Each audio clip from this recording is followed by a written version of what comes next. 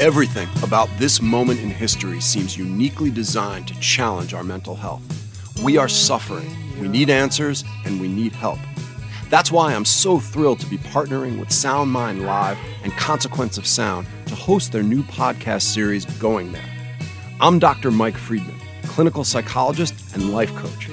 With Going There, I will talk with musicians who struggle with their mental health, just like us. After all, mental illness affects us all.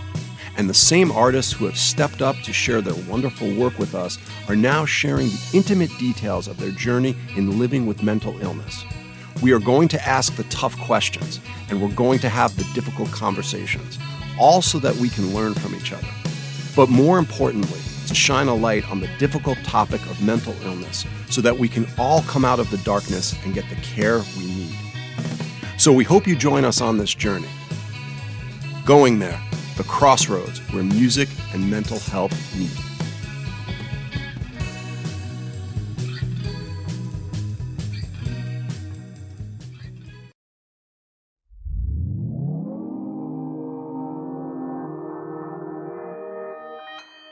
Consequence Podcast Network. The Psychoanalysis Podcast explores the ways that horror movies examine mental health issues.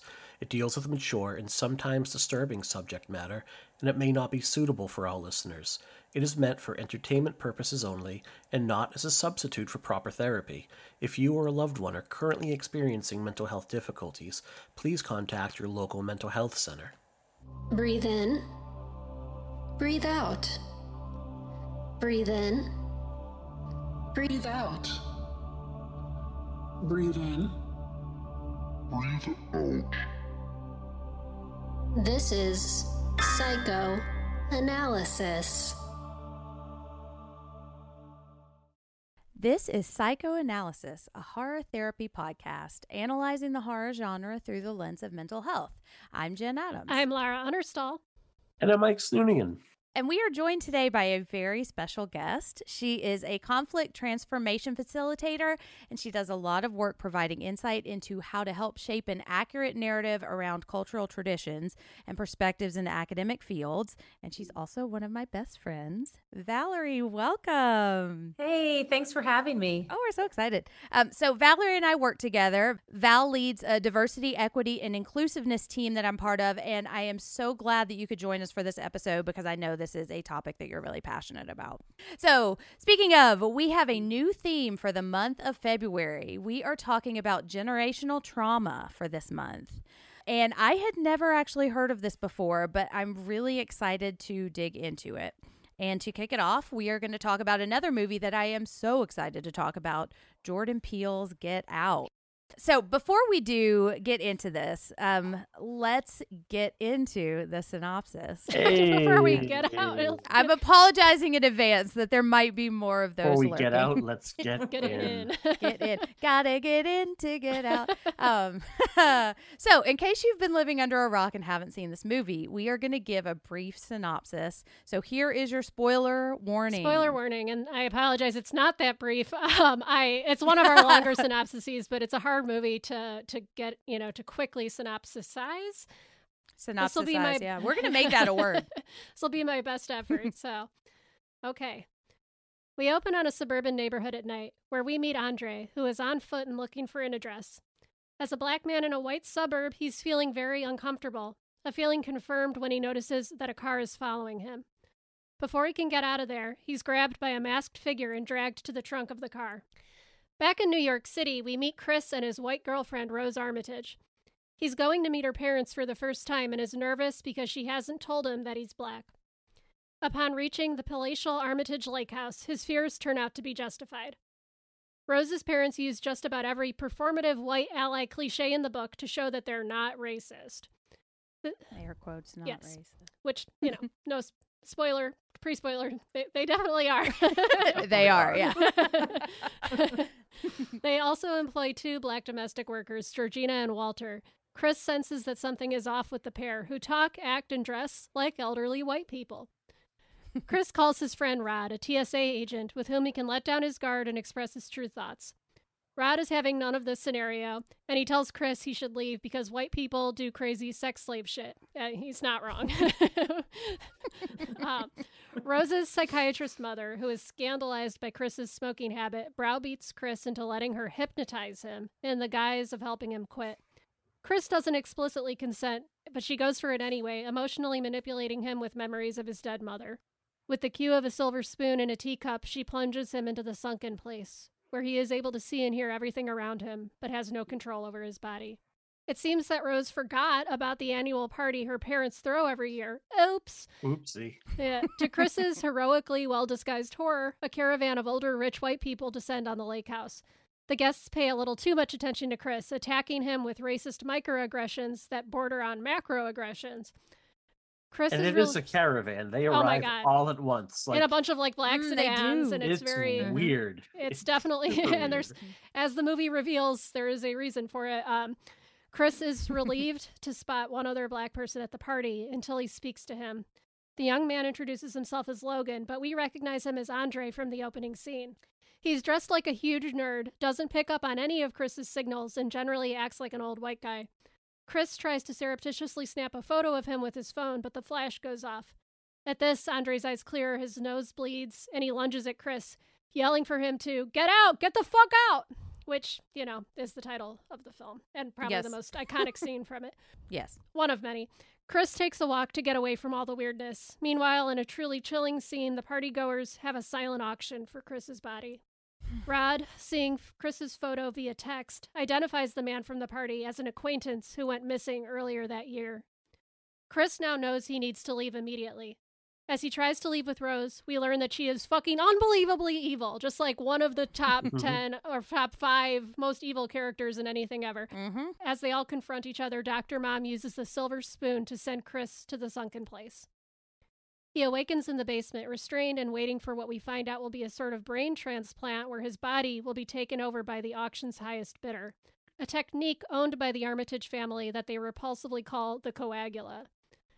Before the surgery can begin, Chris escapes, killing everyone in the family but Rose, who is busy upstairs eating dry Fruit Loops with a glass of what I can only assume is skim milk. Upon hearing noise, she chases after him with a shotgun, aided by Walter and Georgina. Her turn out to be Rose's grandparents and the bodies of her previous victims. Georgina is killed in a car crash, and Walter, awakened by Chris's cell phone flash, shoots Rose. Then, sensing that it may be his last chance before his body is taken over again, he shoots himself. Chris begins to choke the still alive Rose, but ultimately gives up as sirens approach. Chris is ready to turn himself into the cops, resigning himself to the racist system that criminalizes black men. But in an amazing reveal, it turns out to be Rod in his TSA car. And Rod handles shit because he is TS motherfucking A. He sure is. Just a great moment. We'll talk about it in a second. Yes. The reality of the situation sets in for Chris as the two friends drive off into the night. Yay. Such a good movie. Very well done. And so now let's move into our feelings check. And I think this is one where the feelings and naming the feelings and sharing the feelings is pretty important, because when we're talking about something like generational trauma and racism, it's really easy to become uncomfortable and check out of the situation. And that is what keeps us from really making progress with each other. So, you know, I'm kind of speaking to my fellow white people. We got to get used to talking about this kind of stuff, and we need to start saying, this makes me feel uncomfortable, but I can still keep doing it. So anyways, so this is where we talk about what our first experience with this movie is and how it makes us feel when we watch it. And Val, I would love to hear about your first experience with Get Out. All right. So I was raised by my mom. She's white. My dad is black. My mom is from Puerto Rico. So there's a whole nother level of discrimination that goes along with that. And every time I walked into her living room, she was watching Get Out, and she's like, "Have you seen this movie yet?" I said, "No." Yeah. So 5 times. She must have watched it 5 times before I sat down to watch it. And I avoided it because I cannot do horror. And that's what this was labeled as. And so I was terrified. I can't even do Gremlins. Okay. So I finally sat down and watched it, and I thought, oh, this is just reality. But so brilliantly done. where if this was done by somebody else through a different lens, through a white lens, it would be a completely different story.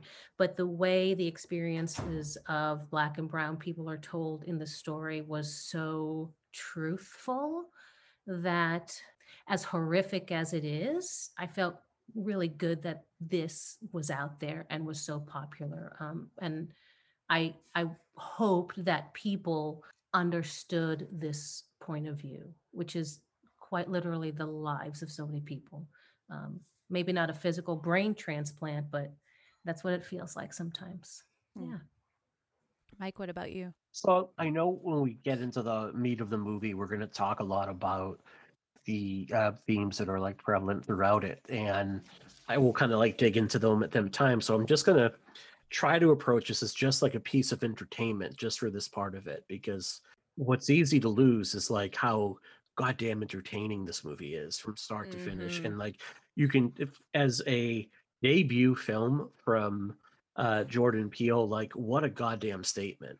And you can tell that he comes from a performative background as part of the comedy troupe Key and Peele, because he makes sure that like every single person in this, every single performer in this movie has a moment, even if they're only on the screen for like 30 seconds to a minute. Like all of them get something memorable.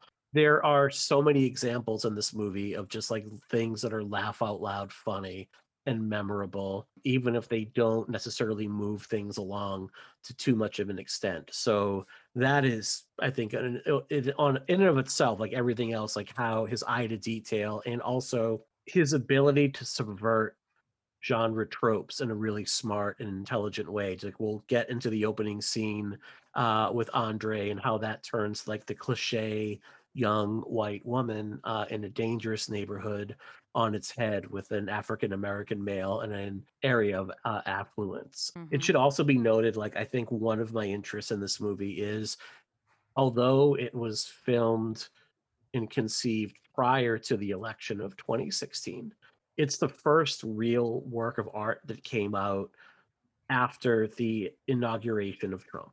And it has a lot to say, and we're going to talk about what it has to say about, I think, the previous 8 years that had come before that.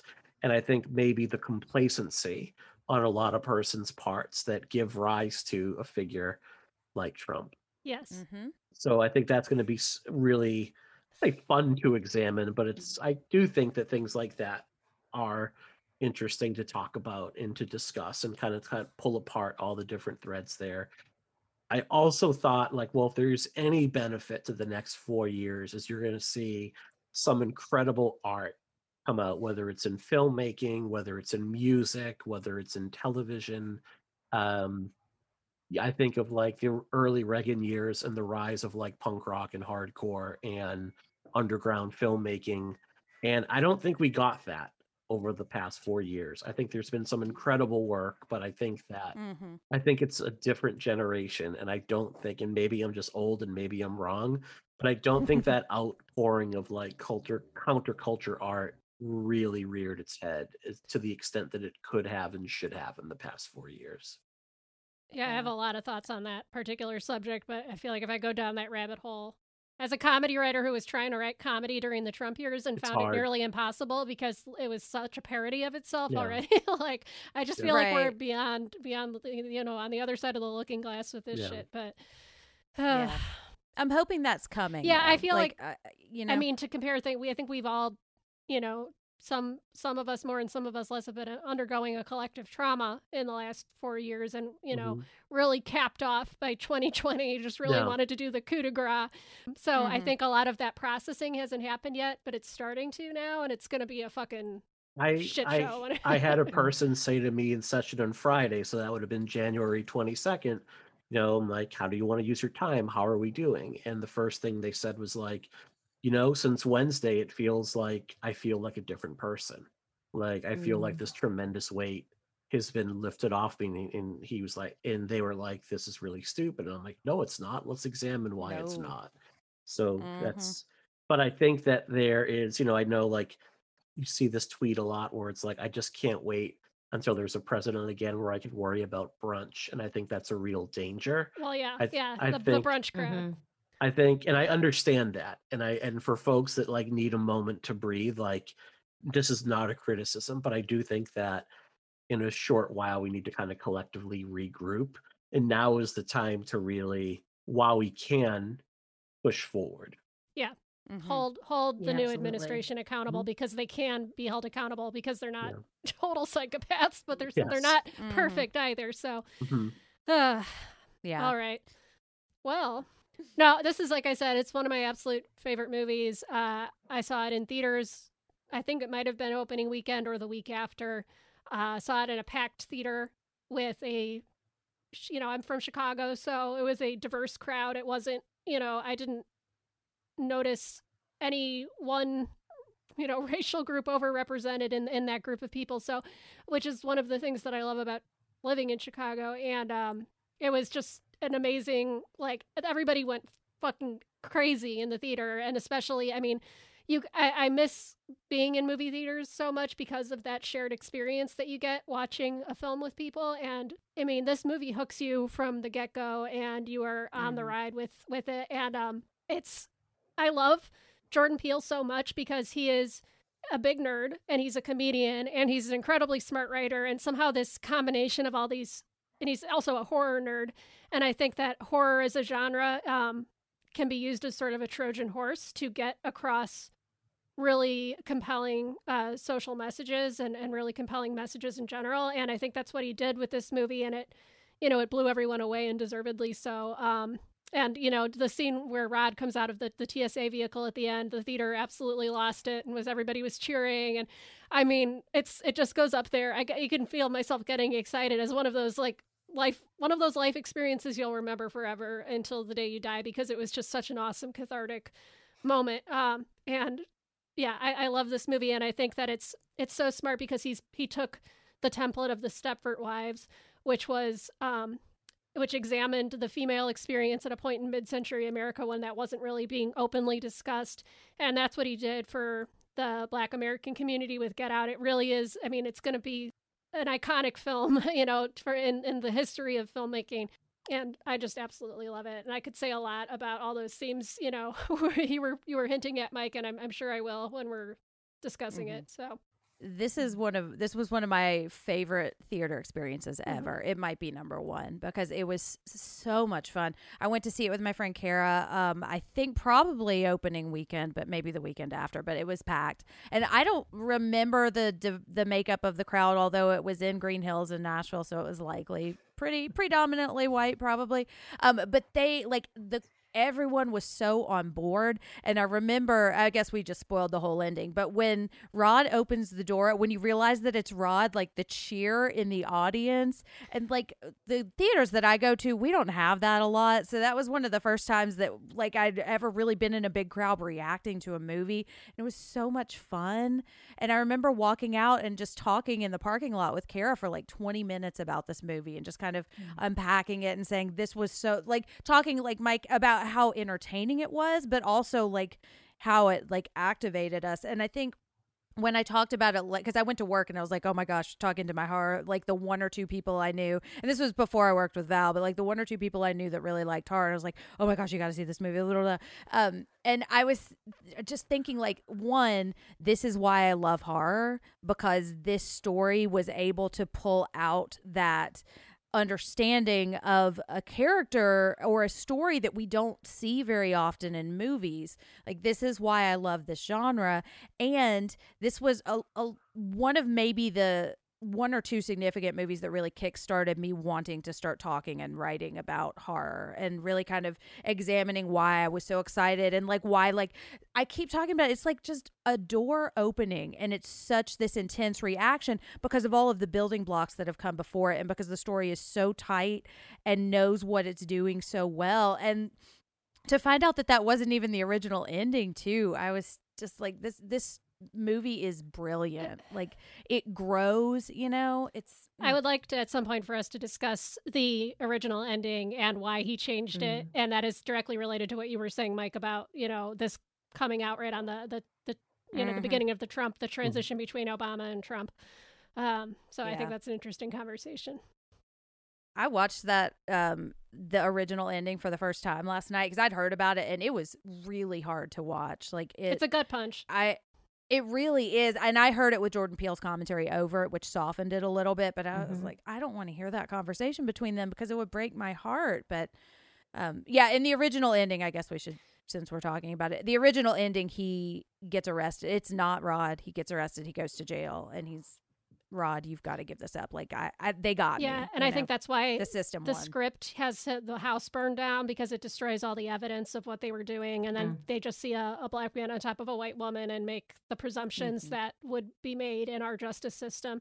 And this also came out. He was probably, I mean, he has said that he was right. He wrote it during the Obama administration, and it was a reaction to that like post-racial, oh, we have a black president now, racism is over kind of thing. And also, but we have to remember that under Obama is when Ferguson happened in 2015, and the things that really came to a head in 2020, I think really broke through the public, into the public, mainstream media dialogue, in 2015. I mean, of course it was there all along, but that was when a lot of the dialogue started happening around that. So that moment when you see the cop lights flashing and the car pulling up, I remember even in myself felt this moment of horror, like, oh no, this isn't going to look good and these cops are going to shoot him. And then so when it was Rod, it was such a fucking relief. And you can see why he was thinking that for the original ending and showing Chris, unjustly incarcerated.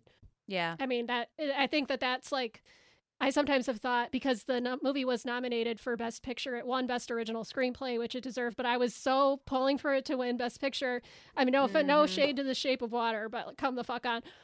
Infinitely better movie. I was wondering, like, if it had had this original ending, would that have been like the dangly thing that got it the Oscar? But I'm actually really glad he gave it a happy ending, because that's another, conversation. But a lot of times movies about oppressed, subjects always end in tragedy, right? You see that a lot in the LGBT community. You see that a lot in every Jewish movie is about the Holocaust. Every LGBT type Q movie is about, like, Call Me by Your Name, or that Lady on Fire, Portrait of a Lady on Fire. They all end in like tragedy. So I think it was just a brilliant move on his part to give it the happy ending, because he knew that that's what people needed. Yeah. Something that I put it in my notes for later, but it's something that in the documentary Horror Noir that the professor Tananarive Due speaks about, and she talks about watching this movie with a predominantly white audience and the reaction the audience had to the ending of the movie. First, when they see the police vehicle pull up, there's like a collective gasp in the audience, and then complete silence. And then when it's like Rod that comes out of the vehicle, the cheer and the catharsis that comes out of it at that point. And Professor Due talks about how that was the first time she had ever watched a movie with the crowd where it's a black protagonist that has that moment of catharsis, and it's shared, that moment is shared with a white audience, and how much that meant to her. It's a really touching moment in the documentary, and it speaks to the kind of shared empathy that the human experience can have at that point, because I think that you're seeing Chris as like a person at that point. You're seeing him as someone that you're rooting for. You've seen everything that he's gone through, and it would hurt to see him incarcerated or shot down. I mean, I think Keel is, obviously going for the Night of the Living Dead ending with that, where at the end of the movie, Ben survives the night and then is gunned down by like the white townspeople who believe he's a zombie at that point. Like, they shoot first and ask questions later, basically. So you're prepped for that. If you have any history of horror knowledge whatsoever, you're just prepped for that ending. And then to have it not be that is just kind of like a wonderful experience. Isn't that something that we need a movie to remind us? I mean, the collective we, that a black person's a human. Yeah. Well, and that's it's just so, it's still as happy as it is. It's so sad. It really, the fact that you have to have it get to that, I mean, it is incredibly tragic.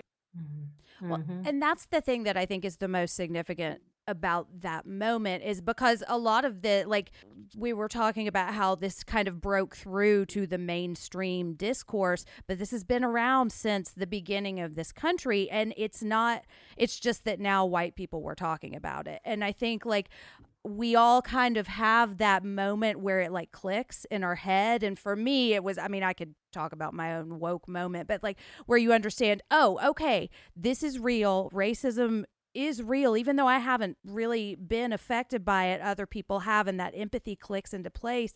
And so like, I feel like for the white audiences that watch this, like if you haven't experienced the fear of being pulled over by a cop, it's more of an inconvenience. It's so easy to dismiss it when you hear it from other people or you hear it from Black people. And in that moment where Chris hears the sirens, everybody knows in the theater that this is real and that this is life and death for him, which is so a thing where when you see it on the news, like so many people down here are like, well, if they just follow the law, they'll be fine, you know? And I think this really shows that that's not true. And if you're watching this movie, you cannot help but empathize with Chris. And that's when it clicks into place for a lot of people. And also just, I know we'll get into it, the way that media frames different arguments around Black and white arrests. And I'm thinking of like Trayvon Martin and the way his mother was perceived in the media and the adjectives that are used by the media to describe her and her plight versus say like Dylan Roof, who is in prison for murdering 9 African Americans at a church. And like the mother of Dylan Roof is perceived as a victim. And in some ways she is. Like, I mean, really, she's lost her son to institutional racism, and that's a horrible thing. And at the same time, like someone like Trayvon Martin's mother was seen as like, well, why didn't she raise him better? Why didn't she teach him not to do these things? If he just had a better parent, he'd still be here. And you see that bias in media perception as well. I know we're getting a little bit off topic, but this is kind of probably the broadest, widest subject of anything that we've discussed. So yeah, I think so. And I think one of the things that I love about this movie is it really kind of challenged my perceptions and the way that I look at stories. And it made me really, like, every time I watch it, I think more critically about my own actions and my own words. And I think, how much am I like the Armitages, and how much, like, maybe I'm not like killing people, but I mean, is the result the same? You know, am I still causing fear? And I think what's brilliant about this movie, it's not brilliant, it's just notable. It's not something we see enough of, but this movie is not about white people. This movie is about Black people and how Chris is affected by white people. And that's what I love about it, because it really, like, I really struggle with talking about these kinds of things and not centering myself. And that's something Val and I talk about all the time, because my entry into this conversation is feminism, and that's how I relate to it, and that's kind of the injustice and the oppression that I have personal experience with. And my challenge all the time is to let that be the entryway into the conversation without letting it become the conversation, because us white feminists, I love you, but we can really suck all the air out of the room and really make it about us really quick. And this movie really challenges that. Like, how much of what I'm saying is performative? You know, can I trust my actions to show that I am a safe person without having to check off all the boxes and say I would have voted for Obama a third time, you know? And Daniel Kaluuya's performance in this is just, it's so subtle. And it's like, if you never understood what it was to endure that kind of thing before, like his performance is perfect. It really, I love it so much. Yeah, it was, I think this was painful because it was so, well, close to home. It's just, that's sort of life. That's every day. That is what Black and brown people, Indigenous people, minoritized people are facing. And it's kind of hard to navigate this world of trust. Like, as soon as someone says something, you're like, oh, out of my trust circle. And microaggressions come, they're fast and furious. Yeah, well, and so let's talk about where I think a lot of that comes from, which is our mental health topic, which is generational trauma. And we've talked about trauma and we've talked about PTSD, and I'm fascinated. The more I learn about this, the more I'm kind of understanding this is similar but very different, mostly in the way that I think it manifests itself. Yeah. So I'm going to read a definition of generational trauma that was paraphrased here from an article on health.com, which is just what is generational trauma. I will say this is an emerging field. So if you haven't heard of it before, that's because it is relatively new in the field of psychology. But I think it's one that I personally find really fascinating. And I got kind of into it because I'm Jewish. So as I'm going to discuss, like, a lot of the research has been focused on Holocaust survivors, yada, yada. But that is what personally got me interested in this subject. So here's the definition. Generational trauma, also known as intergenerational trauma or transgenerational trauma, is still a relatively new field of study, meaning researchers have a lot to discover about its impact and how it presents in people who suffer from it. Generational trauma is exactly what it sounds like. Trauma that isn't just experienced by one person, but extends from one generation to the next. In theory, any type of extreme, prolonged stress could have adverse psychological effects on children and or grandchildren, resulting in clinical anxiety, depression, and post-traumatic stress disorder. As I mentioned, most of the research, in this field, I have a book on it called Survivor Cafe, which is, I think, pretty exclusively focused on the children of Holocaust survivors, has been focused on the children of Holocaust survivors. There is growing research dedicated to other communities that have experienced extended periods of violence and oppression and some of the impacts. So there's another article that Jen found that we can link to in the show notes, and it's called The Legacy of Trauma by Tori DeAngelis from the Monitor on Psychology publication. I couldn't think of the word journal. Yep, that's the word. No. And I just wanted to highlight this one little statement from it, which is that there are a lot of different transgenerational impacts. It's very multidimensional. It can have psychological impacts, familial, social, cultural, neurobiological, and some of the origins of it maybe even genetic. And there is also another separate emerging field of study here called epigenetics, which is defined as environmentally driven molecular processes that can turn genes on or off. Again, this is fairly new as far as the world of science goes, but it's something I'm really fascinated by. And I'm going to link a ton of articles because I found so much stuff. So I'm going to link everything that Laura just referenced in the show notes and in the piece that runs. So I'll build on that because I think that's a really accurate definition of it. And I'm just going to build slightly on it in terms of like the communities we're speaking of today, and then talk a little bit about how we try to address it as a field. Part of the reason it's generational trauma is, and we're going to get a lot more into this when we talk about the next movie this month, is that it's passed on from generation to generation because these systems it's basically the racism and the trauma is baked right into the system. So One of the things when persons say like the system is broken, that's a very inaccurate statement. Like the system we have in the United States is actually working the way it was written in 1789. That racism was baked right into the Constitution. You look at something like the 3/5 clause, which said Black persons who are enslaved are going to be counted as 3/5 of a person. And that was written in solely so that there would be some sort of like, we don't want to grant citizenship to these people or give them the equal rights that we're professing in the first line of this document. But at the same time, we need to have some sort of balance of power between the territories overall. So the system isn't broken. The system is working as it was intended to. And we'll talk a lot more about how larger structures manipulate that system in order to benefit the powers that be in a couple weeks.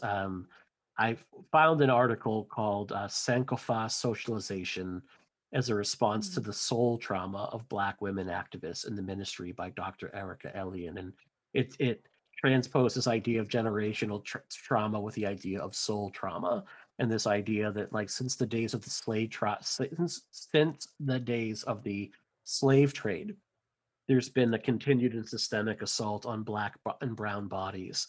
And it does so in a way that really breaks down the physical, psychological, and spiritual well-being of these persons. Again, if they're not in physical chains, to keep them in some sort of invisible chains and see them as less than. So the psychologist Joy DeGruy wrote about post-traumatic slave syndrome in this idea that populations experience trauma from one generation to the next, and it results from slavery from centuries ago, but also continued oppression and institutionalized racism today. And this idea that Black identity has been broken down by the powers that be and then rebuilt by the powers that be in order to give them characteristics of, well, why are they lazy, untrustworthy, ineffectual, and kind of have them seen as less than or apart from other people. And this idea of community is a way to rebuild the experience of being African American in the United States. And I use African American because I think sometimes we use the term Black and we see that as a monolithic culture, and we don't ascribe any of the cultural differences that come from, say, being African American versus being Haitian versus being Cape Verdean. That there's not just this one monolithic culture. And there are different values, although there are some shared experiences, there are different cultural values and family values that go along with that. And I think we need to be really careful when we describe cultural differences to make sure that we're not painting everything with like a single broad stroke. Does that make sense? Mm-hmm. Yeah. It does, and I just want to thank you for that, because that's not often talked about. Where if we open our minds to descriptors, we also remind ourselves that we let the person we are trying to describe give us that descriptor. So, and we all want to be called something different. So thank you for recognizing that. Thank you. So really briefly, this idea that like a person is a person because of people was the quote that really stuck out from the article. And this idea that like community can rebuild a person and make them whole. And we locate our humanity through compassion for others and advocating for justice for others and for ourselves. One of the things, like, and actually was having this conversation with my wife the other day, and I was talking about a student and how because we're all remote right now in our school district, how during the day, like he's actually with his aunt and uncle, and he's watching over like sometimes his like young niece while he's trying to learn. And I tried to describe to her this idea that like for a lot of the African American community, like family means something different than it means to me. Like when I think of family, I think of my wife and my daughter and my mom, and my sister. And that's really it. Like I have cousins and aunts and uncles, and they're family, but they're not family. And within the African American culture, it often extends way beyond that. That it's like your aunt, your uncle, your grandparents on both sides, your cousins. Like your cousins aren't seen like cousins. Your cousins are seen like your brothers. At that point, they're seen as close as sisters at that point. It's something that in my counseling experience, working with like the Cape Verdean culture, that with one client in particular, like her largest support network is this idea of like, not just like her next door neighbor is as close to her as a sister at that point. So she has this huge network of communal relations that has like, we use that in our counseling when they are having a really difficult time, like to lean on that support network to build themselves back up. So the idea of like family, and I think you see that here in Get Out, like to me, Chris and Rod are more than friends. Like Chris and Rod are true brothers because your friend may check in on you. Your friend may feed your very cute dog, but most of your friends aren't going to sue the police if you're a day late from coming home. You know, I think of the Blair Witch Project and how like, I had a few days my girlfriend will check in on me if I haven't gotten back yet. So I'm getting kind of long-winded on that, so I'll put a pin in that idea for a minute. Well, there was something interesting I found in that Legacy of Trauma article we were talking about earlier that was talking about how this kind of trauma is like a shared trauma and it's a shared stress and how that affects a community. And the quote that I'll read from that is, the scenario is part of a legacy that the author terms shared stress, the feeling that you have to manage everything within your own community because you don't know what you'll encounter in society at large. And I feel like there can be kind of an insular quality to a lot of communities, and a lot of that it goes into like creating a safe space because every other space is not safe, you know. Right. And I found something in this article that reminded me of when a long time ago, I think it was when we were doing an episode on grief, we were talking about the tree and putting leaves on the trees, you know. And this article was suggesting that clinicians work with patients to construct multi-generational family trees that include details of families' trauma history, an activity that can help families move beyond secrets and toward connection and growth. And I thought that was a really interesting, like, kind of expansion of what we had talked about earlier about like processing individual trauma. No. Because it is individual, but it's also shared, and like leaning on other people sometimes can it's like a ripple effect of secondary victims that just kind of continues and continues and continues to snowball. Yeah, and I think that we adapt to the stressful situations that we're in, and when you see that article talks a lot about they did surveys of people to describe the styles of parenting that they experienced for the children of Holocaust survivors. And, you know, they showed that there was a lot more tendency toward, I can't remember all the things that were in the article, but it was like they're neurotic and controlling and, you know, all these kind of things, and, you know, a lack of trust. And it's like, it's sort of when you lay it all out, it's like, oh, well, no shit. But when you actually see what the effect that has writ large on a whole group of people, it's hugely impactful. And yeah, I just think it's a really fascinating field.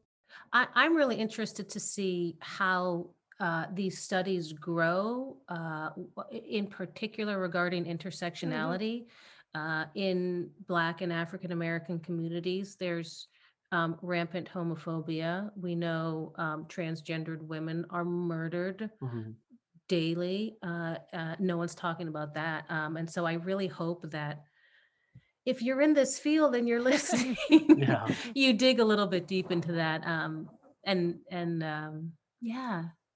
It's something that I can tell you that I work with middle school students, and I work in a community that is predominantly African American, Haitian, and Cape Verdean. And in my office, like there's a giant Black Lives Matter flag and a giant LGBT rainbow flag that hangs behind me. So when I'm on camera, because my students are all remote right now, they see that like they're hopefully seeing a level of support. And then on my door last year, I just had like the rainbow flag sticker, and I had about 6 students come out to me in a really casual way last year. It was like, oh yeah, I'm bi, or, you know, just that, like, it was like very, very casual. Like, hey, great. There is like within our school, like rampant homophobia in terms of like the remarks that are made, and it's a difficult conversation. It's like, think of the slurs that are used towards you every day.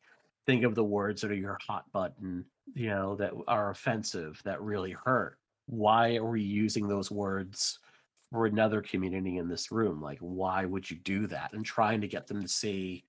And it's difficult, I think, because honestly, when you're in 6th, 7th, and 8th grade, your brain doesn't quite go there. So it's a process to try to teach them. You know, what's funny? That reminded me of when I was in line to vote at some point, and these 2 Black women in front of me said, we can't, I don't even know, because then they're going to open up our churches and we're going to have to let them get married.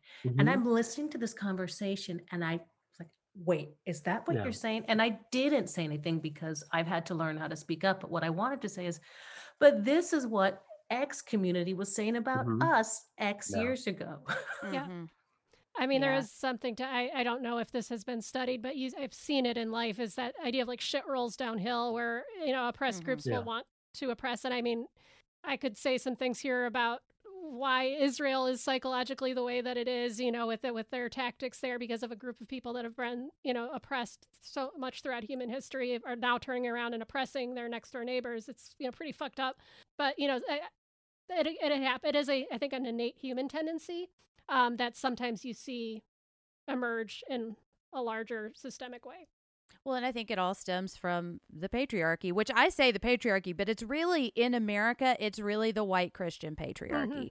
And there's like that ideal, a white male Christian is the pinnacle of power, and everything else is varying degrees. Like Val, I think you said earlier, proximity to whiteness. And I was thinking of it as a spectrum earlier, but I don't think it's that. I think it's more layers. And everybody has different layers of oppression that they face. And everybody really that's where intersectionality really comes into play. And that's something that I think has begun to be talked about a little more, but it's really kind of, it seems to be a slippery term, and I hear people use it to mean diversity, and that's not what it means. But that's like when you're looking at someone's intersectional oppression, like you just, it takes looking at the person first as a human being and not part of a monolith, like you said, Mike, like, because everybody is going to have a different experience. Even people from exactly the same community are going to have different experiences because they're different people. And it's just that willingness to get past doing the right things and being not racist in air quotes and actually looking at the way we treat other human beings, you know? Yeah. So really quick, and I'll leave it at this. I'll talk about my own experience as a counselor in this field and my understanding of what my responsibility is, because I think it's really fascinating. And I don't, this is like my own take on it from the education I've received, and I could be off base. And I won't profess to be an expert. By my understanding, like in the counts community, we often talk about 5 ethical principles, or like pillars of mental health counseling, and we try to adhere to these. They are the ideas of like the autonomy of the client, the ability to do like beneficence, like basically you're benefiting the person you're helping, non-malfeasance, fidelity, and then this last one, which is relatively new in our field in terms of like what we try to adhere to, is the idea of like justice in the field. And we mean that in the way of like social or restorative justice. So as a mental health counselor, one of the things that we have to look beyond not just the person in front of us for that 45 minutes a week, but also what is our own responsibility in the communities that we serve and what that means to be a counselor within that community. It means reflecting on our own internal biases, because at the end of the day, we all have them. Like, as much as I would like to say, like, I am anti-racist, there are things that pop up reflexively in my head that are just implanted there through social conditioning, through upbringing, through experience. And it's on me at that point to kind of recognize what they are, why they're there, and try to work through them. It's upon us, we were just talking about creating a safe space within one's own community, looking at the impact. We often ask other cultures to assimilate to American culture, and this idea that America is a melting pot. And at the end of the day, like to your point, Jen, when you have a melting pot, what you end up getting is like cream of mushroom soup, like this white bland soup at the end of it once you put everything into it. And as opposed to recognizing that, no, like when we have this diversity of culture and opinion, it actually makes your community a much richer, better place. And that doesn't just mean you have like a really good ethnic restaurant on your street corner that you can go to. It means like accepting the culture as a whole, recognizing where systemic racism exists and how that impacts the people that we serve. This idea like equality doesn't mean that everybody gets treated the same. And I think that's maybe the thing that we run into. When we think of equality, it means every single person gets treated the same, or every single person receives the same tools. What equality means is that everybody is given the same opportunity to succeed, and they're given the tools that they are needed in order to be successful. So the analogy I'll give, or the image I'll give, is imagine there's a 10-foot high fence in front of you, and there are people that are varying heights, say from 4 feet tall to 6 feet tall in front of you. If you gave everybody a 4-foot tall ladder, it wouldn't benefit every single person. So you're not giving everybody the same tools. You're giving them the tools that they are going to need in order to be successful. And I can tell you, I think about that a lot as a school counselor, because I ask, are kids of color given the same resources and the same access to educational resources that white children are? Do they get the educational services they're entitled to if they have a disability? Or do we sometimes discount the fact they may have a learning disability and say, well, it's for other reasons they're not as successful than others, and therefore they don't get it. Do they have the same advocacy from their parents that others do? I work in a community where English is often a second or third language for a lot of the families, and there's a lot of misunderstanding that goes in around that. And if that's the case, if you have a parent that English is not their primary language, like, do they have the same tools so that they're able to understand? Are we patient with them? Do we take the time? Our system probably looks a lot different from when they came from. Are they able to navigate that in a way? I would love to see a study done once we return to normal. How do kids from single parent homes fare through remote learning versus how do children from like multi-children homes fare? I can't tell you the amount of times I've been trying to help a kid out on a Zoom call and he's had to stop to go like feed their little brother or sister, or there's so much background noise. And like, how do you learn in that environment? And are we making it equitable for everyone at that point? And if not, how do you? One of the things that's really important is recognizing that like it's not up to our clients to teach us about their culture, that is something that we kind of have to do. Like we need to take the time to do it. Like I'm this much of their week. So we shouldn't be taking like any time from that 45 minutes to tell me about what it's like to grow up. Like you said, Val, your mom is from Puerto Rico. Like and my dad's from Haiti. Yeah. Your dad's like, tell me what Haiti is like, like that's not what they're here for. It's up to me to kind of learn about those cultures and how it impacts them. It doesn't mean that I can't ask questions of them. It doesn't mean I can't get an insight or get clarification from them. And also, lastly, understanding the perceptions that other communities have about mental health and healthcare in general. So there's been a lot of articles recently in the African American community and the distrust they have in mental health and the healthcare system in general.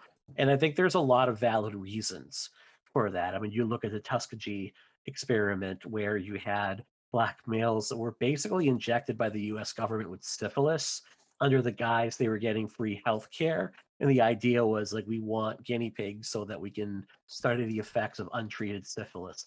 That would probably turn me off to doctors at that point. In my own field, like we've done a poor job of recruiting people of color into the field of counseling.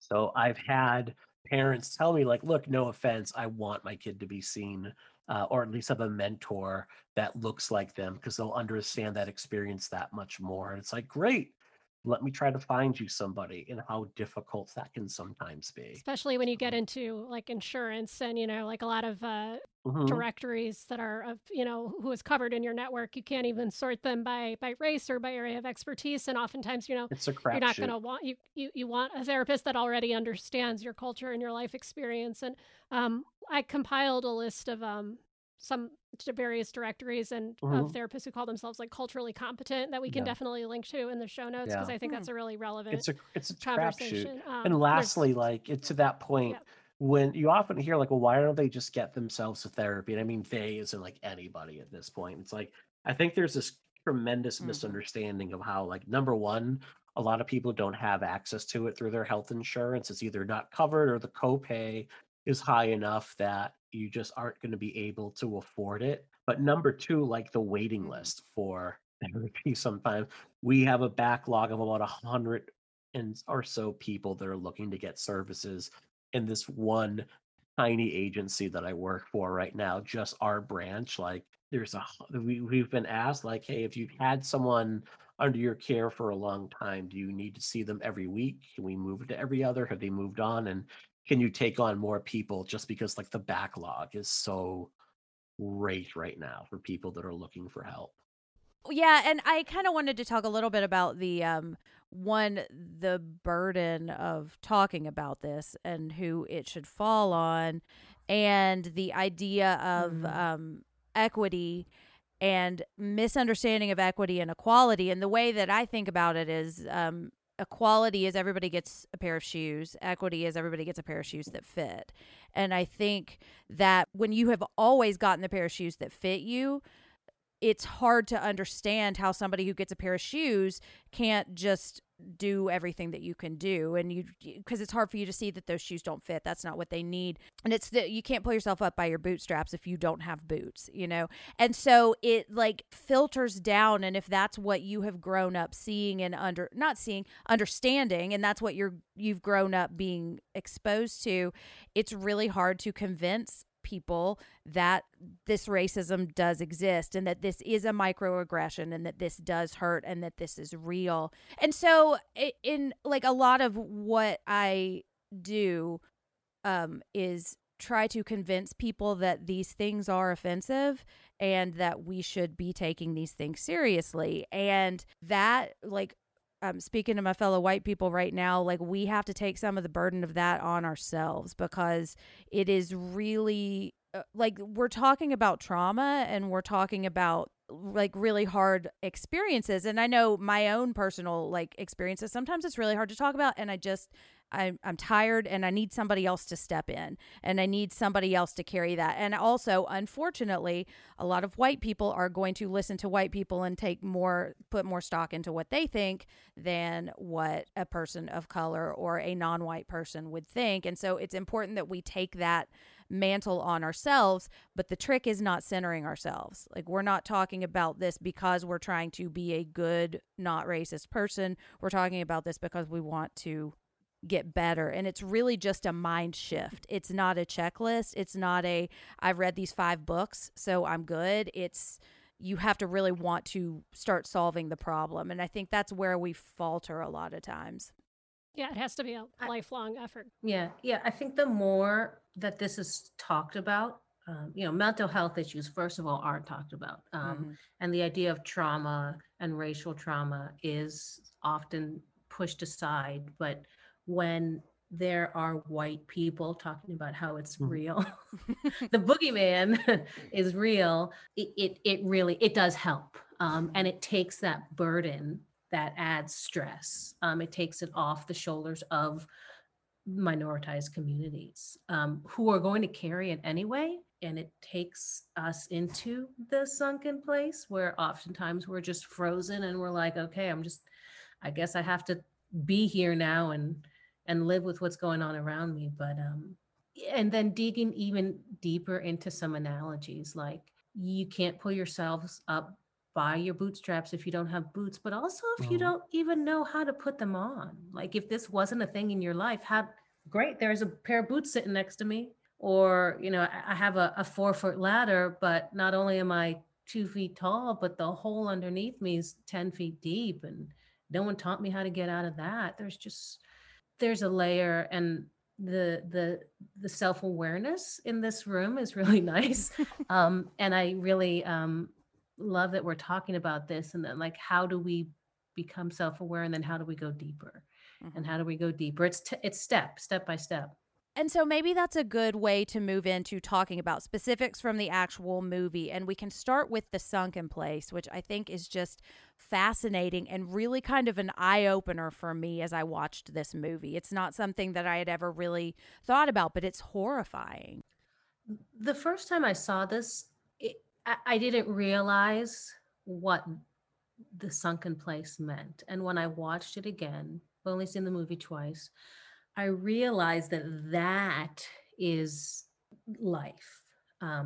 So it kind of speaks to me like, in order to be accepted as a Black and brown person, you just have to play the part, stay silent and do the work, right? Chop the wood or clean the glasses and let the dominant group call the shots. And I feel that often, like, I can go only so far. I can say only so much until I know I'm going to be shut down. So why go there? Because it's painful.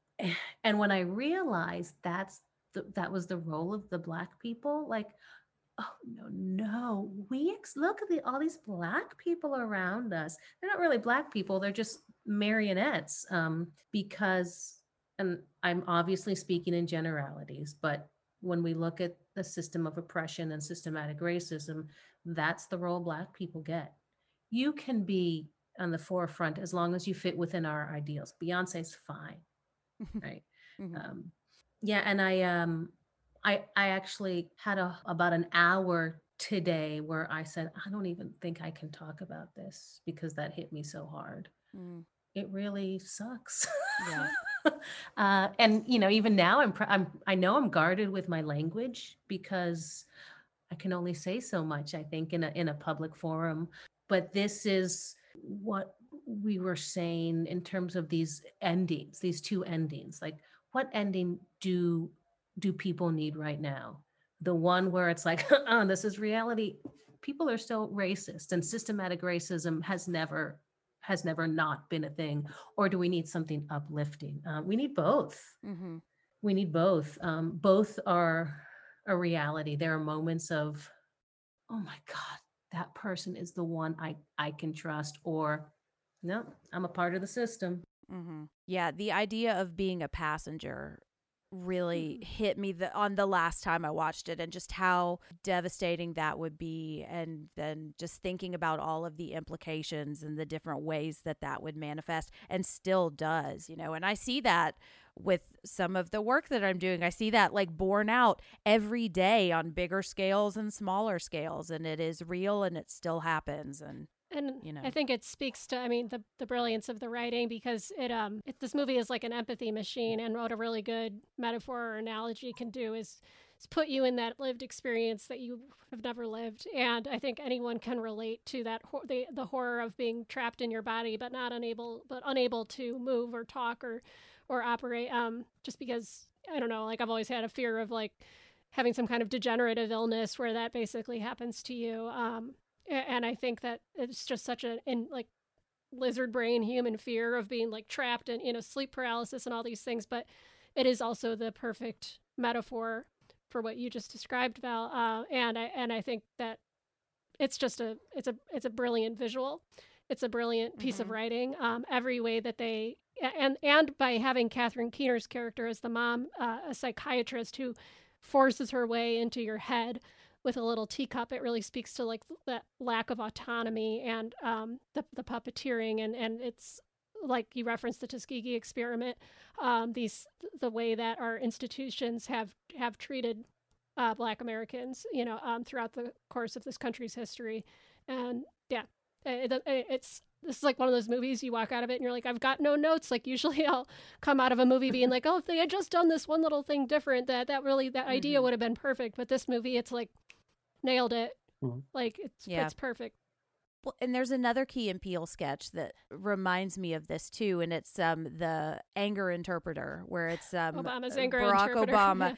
Yeah, and the idea that this is his pulled together persona, because God forbid he expresses actual emotions, and then there's the internal rage that is just like the constant microaggressions. And Key and Peele is a great show.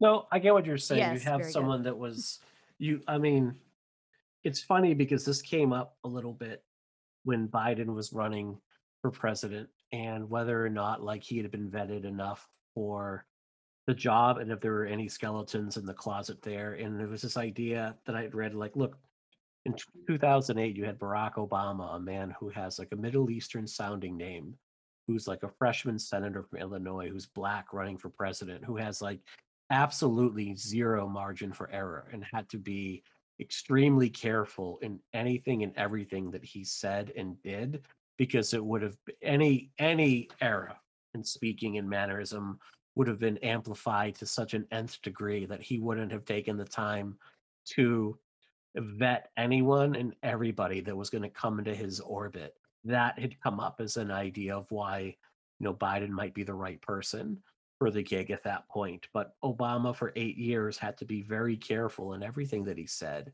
and did, because number one, he was carrying the hopes of the identity for like millions of people on his shoulder, and I can't imagine the enormous amount of pressure that would come from that. And he was basically forced to live it up to an ideal that I don't think any person could live up to. Yeah, and just the political movement that grew quietly during his administration, which was first called the Tea Party, and then eventually sort of went through its horrible werewolf-like transformations into Trumpism, you know, I really think a lot of the rage that you see in that movement is just a knee-jerk racist response to the fact that Obama became president. Like, you know, I mean, that's oversimplifying it a bit, but I really think that just that low simmering, just racist rage. And then when Trump was elected president, you saw such a spike in hate crimes, such a spike in hate speech. Southern Poverty Law Center has done a lot of really good studies, you know, really showcasing exactly how true that is. And it's like you know, people say that like arc of history bends toward justice, but what that statement doesn't capture is all the little pendulum swings that happen within those moments of history that we are unfortunately living through.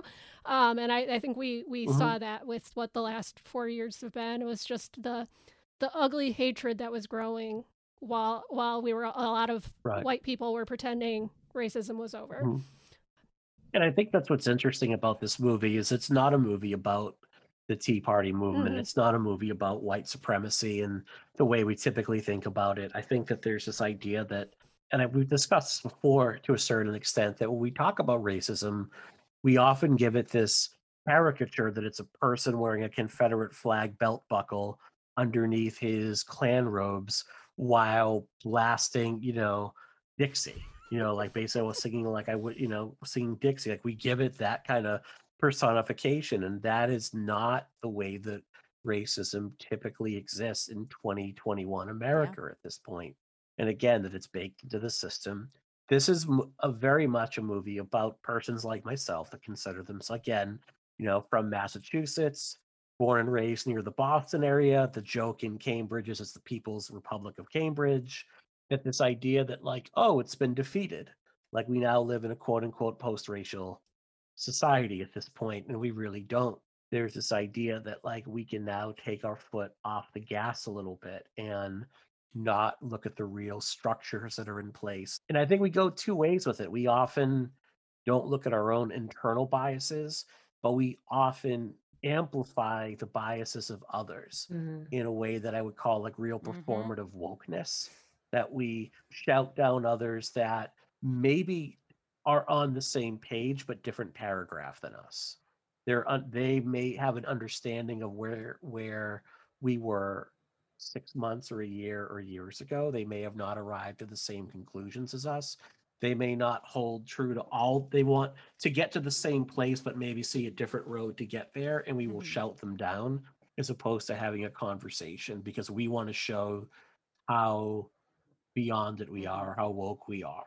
And if we can, and I think social media is the driving factor behind this because like it's all about in some ways getting likes, getting attention, and the louder we shout, the more true it must be at that point. I don't know if that makes sense, but this is very much a movie about that kind of performative wokeness, that performative allyship that isn't real. And you have a line in here, Jen, in your notes that I was curious. I think it ties into that where under performative white guilt, which is also a really good album title.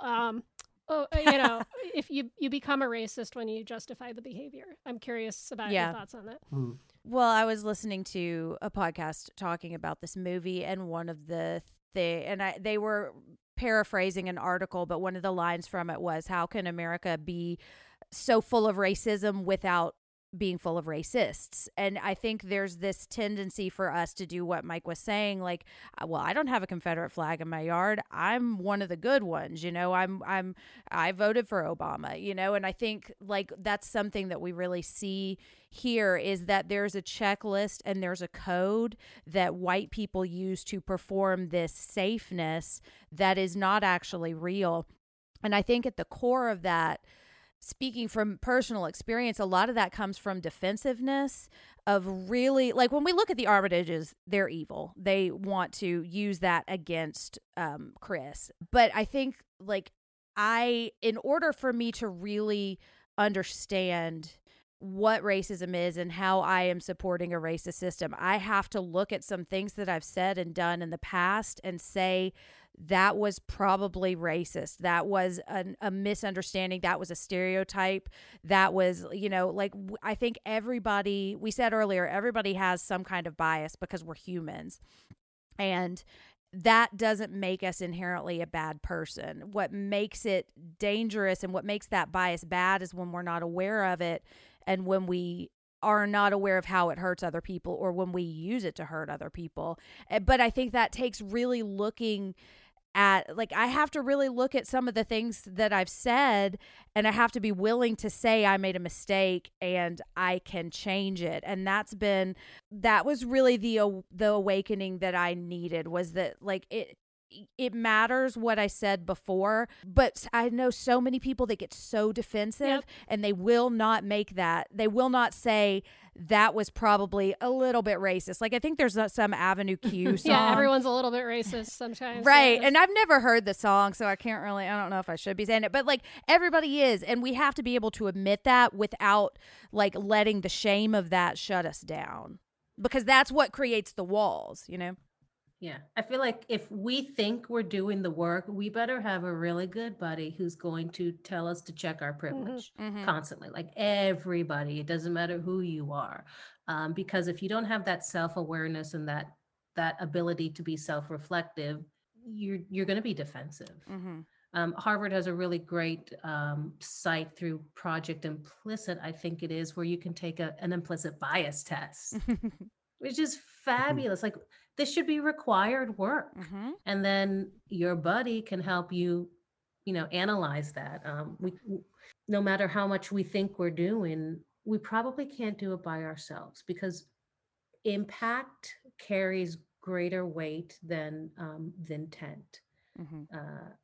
And if you can't see that, you're just gonna be screaming the same whatever's on your protest sign, or posting that stuff on social media, which I think is why I don't think I've posted much in the past year, because I'm I feel like at this point, the work that I'm doing, I don't want to put it in that space, because it's become so bogged down with nothing. So a lot of good, but a lot of nothing. Social media has its own issues. Yeah. I was going to say, I think to that point, if you are a white person that is investing in doing this work, pick another white person to be your buddy to talk to about this. Don't turn to a person of color and say, am I doing good? Am I doing right? Mommy, am I okay? Yeah. You have to, you can't put that burden. I think that was, we were talking about that earlier too. Just the emotional burden of these conversations is incredible. And you should not look to somebody that is in the oppressed group to be your little you did good, buddy. Yeah, because Google's out there. Yeah, because then it's really not about changing any sort of structural system at that point. It's really about making yourself feel good. Yes. That's really what it becomes about. And we see this when we're overly apologetic towards people. It's really not because you feel really sorry for what you've done. It's because you want to be excused for what you've done. And you put that burden on another person to kind of forgive you at that point, rather than deal with what the real issue is at that point. And I think there's a part of us says oh, but as an ally, let me tell you why you're wrong. It's no, fuck that noise. Let me shut the hell up for a minute and listen. Why do you feel this way? I do not know better than you. Yeah. Well, and talking about kind of getting yourself a buddy, I feel like that's where we kind of see these safe and unsafe places. And Val, that's one of the things that I really value about our relationship, is that I feel like you and I can have really honest conversations and you will tell me, but that has taken us working together for about 2 years. You have to build a lot of trust there, and that it was working on other things that were not about this. It was just, and you're just getting to know each other. And I feel like the Armitages, it's like they've presented this situation where, these are the checklists. This is the thing that I do to present this safe environment. Why don't you feel safe around me? And I think that's why we see Chris constantly apologize for his feelings and kind of skirt up to talking to Rose about these issues. One of the things I really noticed this time was how he is constantly diminishing his own feelings to avoid upsetting everyone else. And with Rose as well. And the thing, fucking Rose pisses me off so much. And I've got more thoughts about her for probably later, but she is playing into this role of like creating this safe space.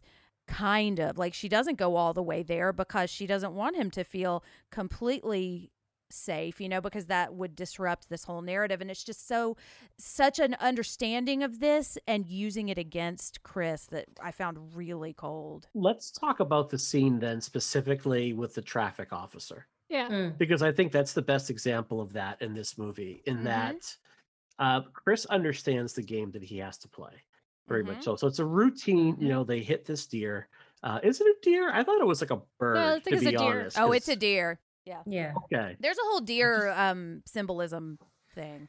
Fair enough. But so they hit this deer, and pretty routine thing. The officer checks in as he could, and then he asks Chris for his ID.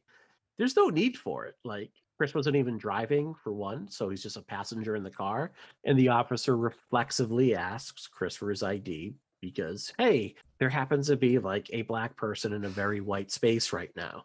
So, of course, and Chris like hands it over because he understands like there's a game that has to be played here. It's like, if I were to say no, or if I were to question it, there's a really good chance that I'm either A, going to be escorted off in handcuffs for being disorderly, or B, I could get shot if things really escalate. And Rose gives it back to the cop.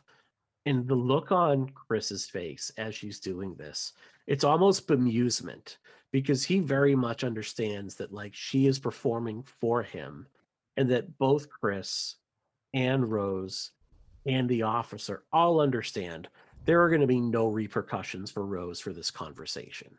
She's protected by her whiteness, by her privilege, and really by her affluence, that there's nothing bad is going to happen to her here. So she can give the cop shit at that point. And Chris understands that. And Chris, when he looks at her, he's not grateful for her for standing up for him at that point. He's like, I know what you're doing. You don't have to do it. And really, you think you're doing me a favor. You're really just proving my point. And I think it's a real division that exists. Even if Rose didn't turn out the way she did, there is this bridge that exists between them. I don't want to say that they're never going to gap, but that would be very difficult to gap, and they're pretty far away from being able to do so. Well, and by doing that, she is putting him in danger also. Like, she is escalating the situation, and there's a privilege there because it's not going to fall on her. But that's when I'm saying, like, white people, we have to believe this is real, because if Chris is telling her, no, this puts me in danger, like, we have to listen, because that is the reality. And there's also a like 4D chess read of that moment also, because Rose is doing this knowing that this is what Chris will think she's doing, that she's trying to be the like performative, quote unquote, supportive white girlfriend. But really, she didn't want the cop to see his ID, because then if he came up on a missing persons report, he would be like, oh, that was that black guy I saw on the road, you know, and especially because it was a mostly white area. I didn't even think right. of that. And so that just, it's another moment where like on the second watch of the movie, you just go like, oh my God, she's so evil. She's so calculated in every single thing she does along the way, that even then, you know, she was ready for that to happen. And that chilled me the moment that I realized it. And that's such good writing. There's so many things early in the first 30 minutes of the film that are like hiding in plain sight, little things that the characters say or do that hint at what is to come, and you don't really get it until the second watch. I wrote down a bunch of them, but you know, just listen to like all of the dialogue, especially Bradley Whitford when he first gets to the lake house and he's giving him a tour. There's all kinds of little hidden one-liners in there. Yeah, the mold in the basement is the one that yes, the out. black mold. Yeah. That first cop car that came into the picture was, for me, just such a horrific scene. Like, and even when it was over and you're like, oh, okay, he's alive, it was still horrific. And like, regardless, like if Rose's character, like you were saying, hadn't been Rose, it still would be so horrific. Horrific behavior and unjustifiable. That's when I'm like, did you feel that? Was your heart racing? Yeah. Or is it just, yeah. It's like, no, Yeah. it's, I mean, it's horrifying. It's that this movie plays with all those the tension and expectations and what you think might happen so well that, it really ramps up to that last act, that final act where, from the moment that he wakes up in the basement onward. And it's such a tremendous payoff for the way the tension is ramped up. And it works on, reality-based level and on a crazy horror movie narrative level. I just can't get over what a perfectly constructed movie it is. I know. Yeah. And that's where the generational trauma, I think, comes in, because Chris has that hypervigilance and he has to be very attuned to the nature of the police officer to know what's okay. Like, I see the scene opens and he's looking away, and I thought even maybe depending on who the cop was, maybe even not facing the cop during this scene might be seen as something aggressive. And it just is like you're born into the situation where that's just your lived experience, and you get this ability to code switch and play by the rules that we were talking about. And I want to talk about Georgina and Walter also, because this idea of code switching, I think, has fascinated me and kind of horrified me too when I think of people that have had to do that around me. Like, I don't want to be one of the people that causes that kind of reaction. And then I start to evaluate things that I say and do, and how can I actually make myself feel like a safe person. And I go back and forth through virtue signaling also, because I, as a person who like has had trauma and feels oppression from the patriarchy, like, I want to know who the safe people are, and I want them to say it out loud. But then there's that other layer of the unsafe people are not going to tell you that they're unsafe, Yeah, if somebody was like, "Don't worry, I'm safe," I would become very instantly worried. Like, exactly. Yeah. The code switching thing, I think that's like what Chris picks up on when he's speaking to Georgina, Walter, and later Andre, is like the complete lack of the black like lived experience in them, because he does code switch. He talks to them as his authentic self instead of the mask he's wearing around all the other party goers and Rose's family. And when he sees none of that reflected back at him, it's kind of like it's played for a little bit of dark comedy, but it's also just like completely chilling, because then he's like, oh shit, Sinister. like something is really, really deeply wrong here. Right. And it's just such a like subtle thing that they work into the film. And it, again, I'm going to end every statement with like, what good filmmaking, but exactly. Yeah. But no, it's when you really get this idea that something is sinister, because as a white audience member, when you look at the way that Georgina talks, you're like, that doesn't seem right. And it's like, who am I to ascribe like quote unquote black characteristics onto a character at that point? But at the same time, like, that's what the movie's fucking doing. So, it's like, it is what it is. So, and it does it in a really fun way. It's like, it's Peele saying like, you and I both know, like, Georgina's not talking like this right now. And I'm sorry, is it Howard? Is that the other? Walter, I can't I think. think. Walter. So, like like Georgina calls it like shenanigans at one point. Like, Right. it's like people of that age, any color, don't say shit. Well, actually, I say shenanigans all the time, so I'm full of shit. It's a fun word. But you're like, when they're looking at like the nomenclature and just like the language that would be used, it's like, that is the first key that like something is wrong here, is that language is gone. And also, I like this idea of like Walter, like, basically running wind sprints every night in a black body, because like he was not able to get into the Olympics 1936 Olympics, so he still was like running wind sprints outside every single night. That's one of the lines that Bradley Whitford said that I was trying to think of a moment ago, when he's looking at the photos with Chris, and he says something like, must have been tough on your dad though, and he's like, yeah, he almost got over it. Which is just like, that's an understatement. Like, it's and it's so sinister on second watch too. Yeah, right. And it's one of those things, that moment in particular is like when Bradley Whitford is like going so far out of his way at that point to show that he is some sort of ally. Like, that's the moment that really stuck out. Like, not the my man, although that's a really weird thing to say. I say weird things. Like, I call everybody captain and I call everybody chief. It doesn't matter who you are, because anyone can be a captain. Do you know what I mean? Like, it's like, hey, what's going on, captain? It's just like, how we talk about saying guys or that's where my like, Pilgrims comes from. Pilgrims, There you go. Partner, So, maybe. but he's going,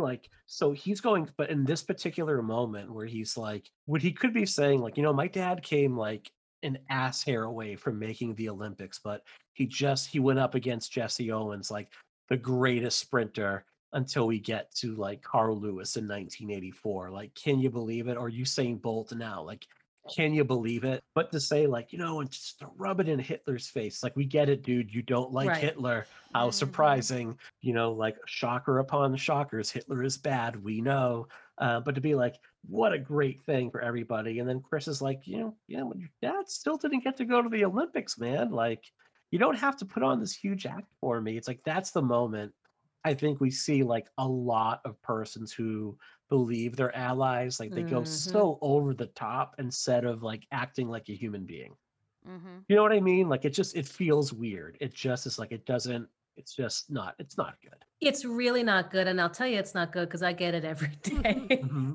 I get I've always gotten you sound white. I'm like, really? Because I'm me. Always gotten it. And then all of that, obviously I know Spanish and we talk about all the Spanish stuff and then all the Black things that person knows they can bring up in a conversation with me. And what do? I sit in the sunken place and I nod my head because that's the easiest way to get out of it. Horror. Yeah. And I'm gonna out myself right here. I'm guilty of that. Yeah, but that's okay because that's self-awareness. Right. Open acknowledgement. I mean, this is how, like you talked about reconciliation. You have to genuinely feel remorse. And we all do that. And we're all gonna go, man, I messed that up. But if you can't go past it, that's where the issue. Yeah, and don't put the burden on the person that you're talking to. Those are just little tips and tricks. I don't know. Yeah. Can we talk about the opening of the movie? Can we talk about Andre and that opening? Because I think, like, as someone who loves horror, I think the only other example I've seen, and it was not done nearly as well, as just like the first shot of like Buffy the Vampire Slayer, where like Darla leads a person into and you think, oh, it's the young blonde, and she's going to get attacked, and she turns around and she's a vampire, and it's Darla, and it's wonderful. This, like, what's great about this is Andre, like, is in what looks like to any of us a really safe space. Like, it looks like this, like, tree-lined, well-lit, affluent neighborhood. I mean, the houses are like 100 yards apart from one another. It's this beautiful area. Unlike your typical horror movie trope, it's usually a young white woman who doesn't even realize she's in danger until it's too late. It's like the Roach being in the Roach Motel at that point. There's no way of getting out until it's too late. Andre very quickly knows, like, this is not a place that I should be right now. And it's not because he's in danger, but because he's going to be perceived as dangerous for being in that space. I mean, he kind of understands, like, there is no reason, people are going to think there is no reason for me to be in this area right now. So he knows that he has to get out of there. And he's quick, like, he sees the car swing around and he's like, nope, that is not a good thing.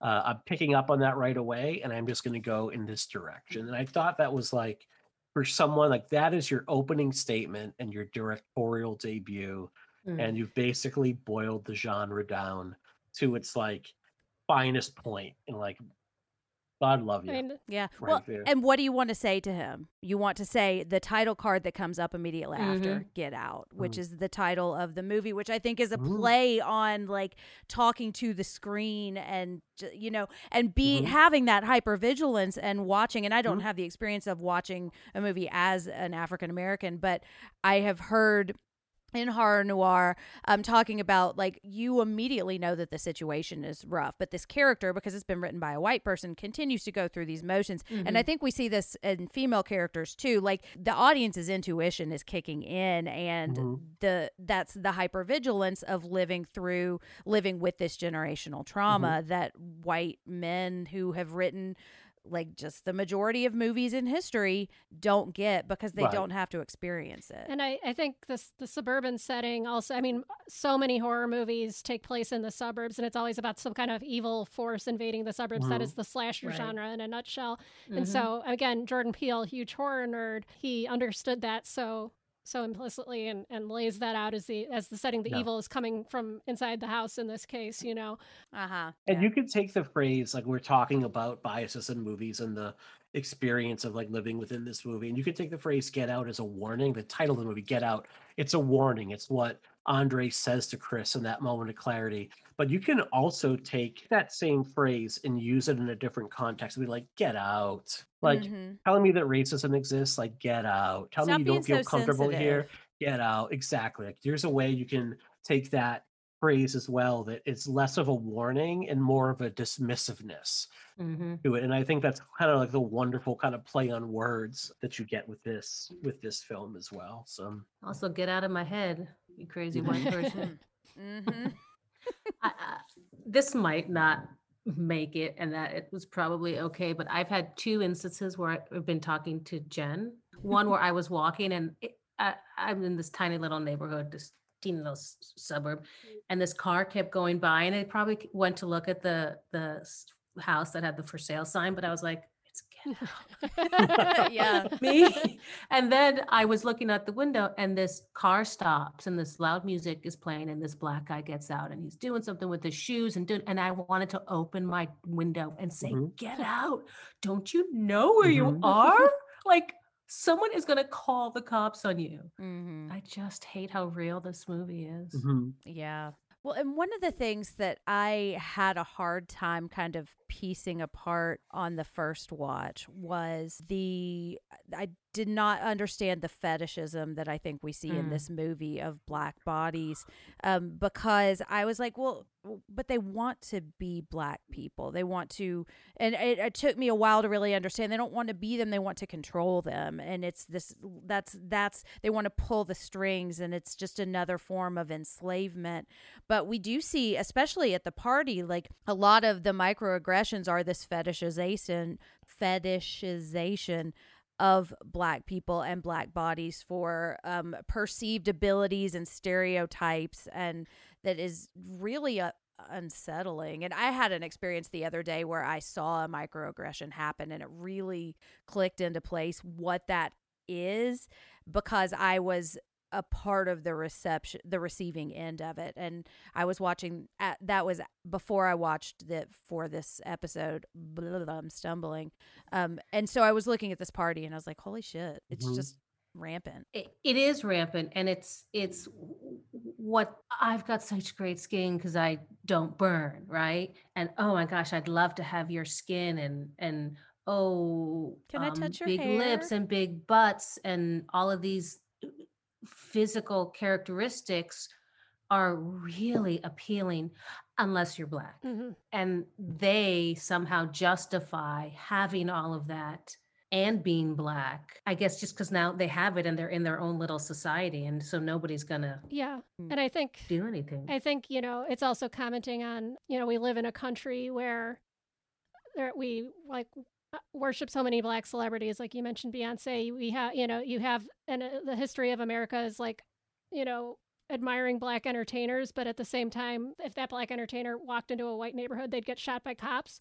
So it's this really bizarre dichotomy in America where blackness is fetishized and put into these categories, and you want to be like that, but at the same time, like, we are completely treating the system is treating black people unjustly. And so I think that this is playing with that tension. And it's like the one guy says something like, well, being black is cool now, and it's, Right. so I think that scene of the party goers is playing with that tension. And it's played for humor, and there's the scene with Rose and one of the like older women they speak to one another like Chris isn't even in the room, let alone right in front of them, where she makes a direct reference, like, is it true? Talking about Chris's dick size, Ugh. which is, like, in like Chris is like standing right there, and then she goes so far as to start feeling Chris's bicep up like he's a ripe cantaloupe in the middle of the produce aisle. And it's played for a laugh, but you see, like, again, like Chris knowing that he has to play the game and understanding what's expected of him. One of the things about this movie is when you look at Chris, when you look at his eyes, they're constantly red rimmed and they're constantly exhausted. And there's this feeling of like, we think of our own flight and fight response. We think of adrenaline right now. And when when our reserves are depleted, how exhausting that is after the fact. And for Chris, like, he has to basically spend days on end with his fight and flight response up at that point, and he just looks so tired throughout this movie because he can't be his authentic self. And the only times even when he starts talking to Georgina and Walter, he still talks in like more hushed tones at first, even when they're alone with one another. And then when they start speaking to him, his guard is immediately back up because he doesn't recognize any of himself in them. The 2 times you see him in the movie be his real self, or when he's talking to Rod on the phone. He kind of drops all pretense at that point and he gets to speak as himself. And the scene where like he wants the keys, like he's had it at that point. He knows he's in danger. And that's when like the hyper masculine male comes out, like his voice drops at least 2 octaves at that point. He's more straight. He's on high alert at that point, and he's just not fucking around because he can't at that point. He knows like, if I don't drop the pretense, like I am going to get killed at this point. But that's the only time he can ever be authentic. Aside from that, he's always, even when he's with Rose by the lake and telling her of his experience with his mother and her dying, he still has to do it in a way that is more, he wants to leave without her. He's like, I don't care if you come with me. I need to get out of here. And that very quickly shifts to like, I wonder how she feels about this. Yeah.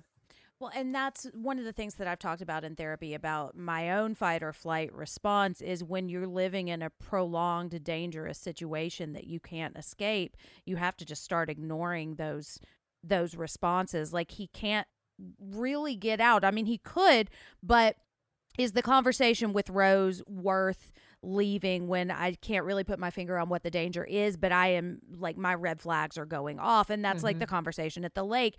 And that it's damaging to you to have to constantly ignore all of those red flags. And then you get to a point where you stop seeing them so much. And that's when I feel like there's a reading of Walter and Georgina that I think is really interesting. And I found a quote about it. It's from an article that I'm going to link. Get Out proves that nice racism and white liberalism are never to be trusted.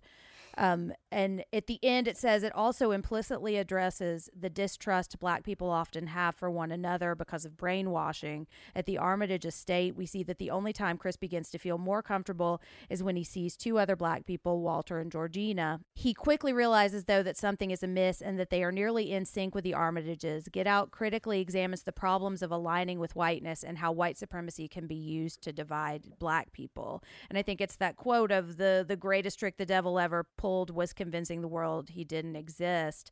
And that's what I think white supremacy really that's why it still persists, or that's one of the reasons, is that so many white people support it but don't understand that they are. And it's not even white people, it's it's just so insidious because the system was built on it. And that's why we have to be vigilant, like constantly aware, because like, am I metacognitive of my own brainwashing? Like I have to question my responses to people and my reactions to things because I grew up in this system. And so when Georgina and Walter responded, I was like, oh, there's nothing, like there's something wrong, but there's probably nothing wrong there. Like this isn't where the suspense is in the movie, because that is so real. Yeah. It's when they don't flip back, I think. Yeah. That's the key, is that they don't have that code switching gear because they just have internalized this role that they play, literally, because it's in their head. And that's one of the things that I was really thinking about this time, is that when they're at the party, there is a kind of mind control in presenting this situation where we don't have to state the rules. Everybody knows what the rules are. Chris knows what they are. He's going to play by them, and we're all going to play our parts of being the good ones. And is that the same as having someone's brain literally in your head? Like, I think the level of control is not physically the same, but it is essentially the same. I'd say that. I mean, you know how this person's going to react and what you're supposed to say to make sure that doesn't happen. So it's not a physical takeover, but it's there. And I wanted to read one more quote from this article on the legacy of trauma, just in relation to being in a prolonged period of stress and what that does physiologically to the body. And this is where I just want to get a little bit of discussion around epigenetics into there, because I think it's just really interesting. And I think that when we think about stress, we just forget how much it can damage the body and can damage your health. And, you think of mental well-being, but it really does also impact your physical well-being. And these things are all tied together. So I'm just going to read this little quote again. The study they're referring to is Holocaust survivors, but I think if this kind of area of study was expanded further, I guarantee, and I'm very confident that you will see these results be replicable. Okay, taking a more direct look at possible epigenetic transmission is psychologist Rachel Yehuda, PhD, director of the Traumatic Stress Studies Division at the Icahn School of Medicine at Mount Sinai in New York. She and colleagues have found, for example, that children of Holocaust survivors with PTSD have lower rates of methylation, one type of epigenetic mechanism in a particular stress-related glucocorticoid receptor, the GF1F, than children of survivors who did not have PTSD. More recently, the team has been looking directly at epigenetic changes across generations. In a well-known study comparing methylation rates in 32 Holocaust survivors and 22 of their children with those of matched controls, they found that those survivors and their children showed changes in the same location of the same gene, a stress-related gene linked to PTSD and depression, while controls did not. And I know it's a little dry, but it's I think I understood about 6 words of that. Well, I mean, if you want me to break it down, which is technically my job as a studies, it's really talking about how prolonged stress has an impact at the genetic level, and that is passed from generation to generation. So when you oppress a whole people, you're not just fucking with those people, you're fucking with their children and their children's children. Yes. And just like what a monstrosity that is. And that again, it filters right into the idea of like, not everybody is, born on home plate. Some people are born on, first plate, second plate, that it can be at a fundamental level. And there's so many factors feeding into it. And I just think it's a really important area for future research. That's interesting. And that has made me think about the way that I am with my own kids, and is my stress because they'll say occasionally like, Mommy always has headaches, and like they know that like they don't make loud noises in the bathroom because it tends to echo and really bother me, and it just kind of breaks my heart a little bit. But then on the other hand, if I'm raising empathetic kids who care about the feelings of other people, then I guess that's good. We haven't really talked about Catherine Kinnear's mom. Fuck her. Sorry. Okay. I got so mad at her this time. Well, every time. Her performance is so. Every character in the Armitage family is sinister in a different way, and her performance is brilliant. Yeah, she's great. Sorry, don't fuck Catherine Keener.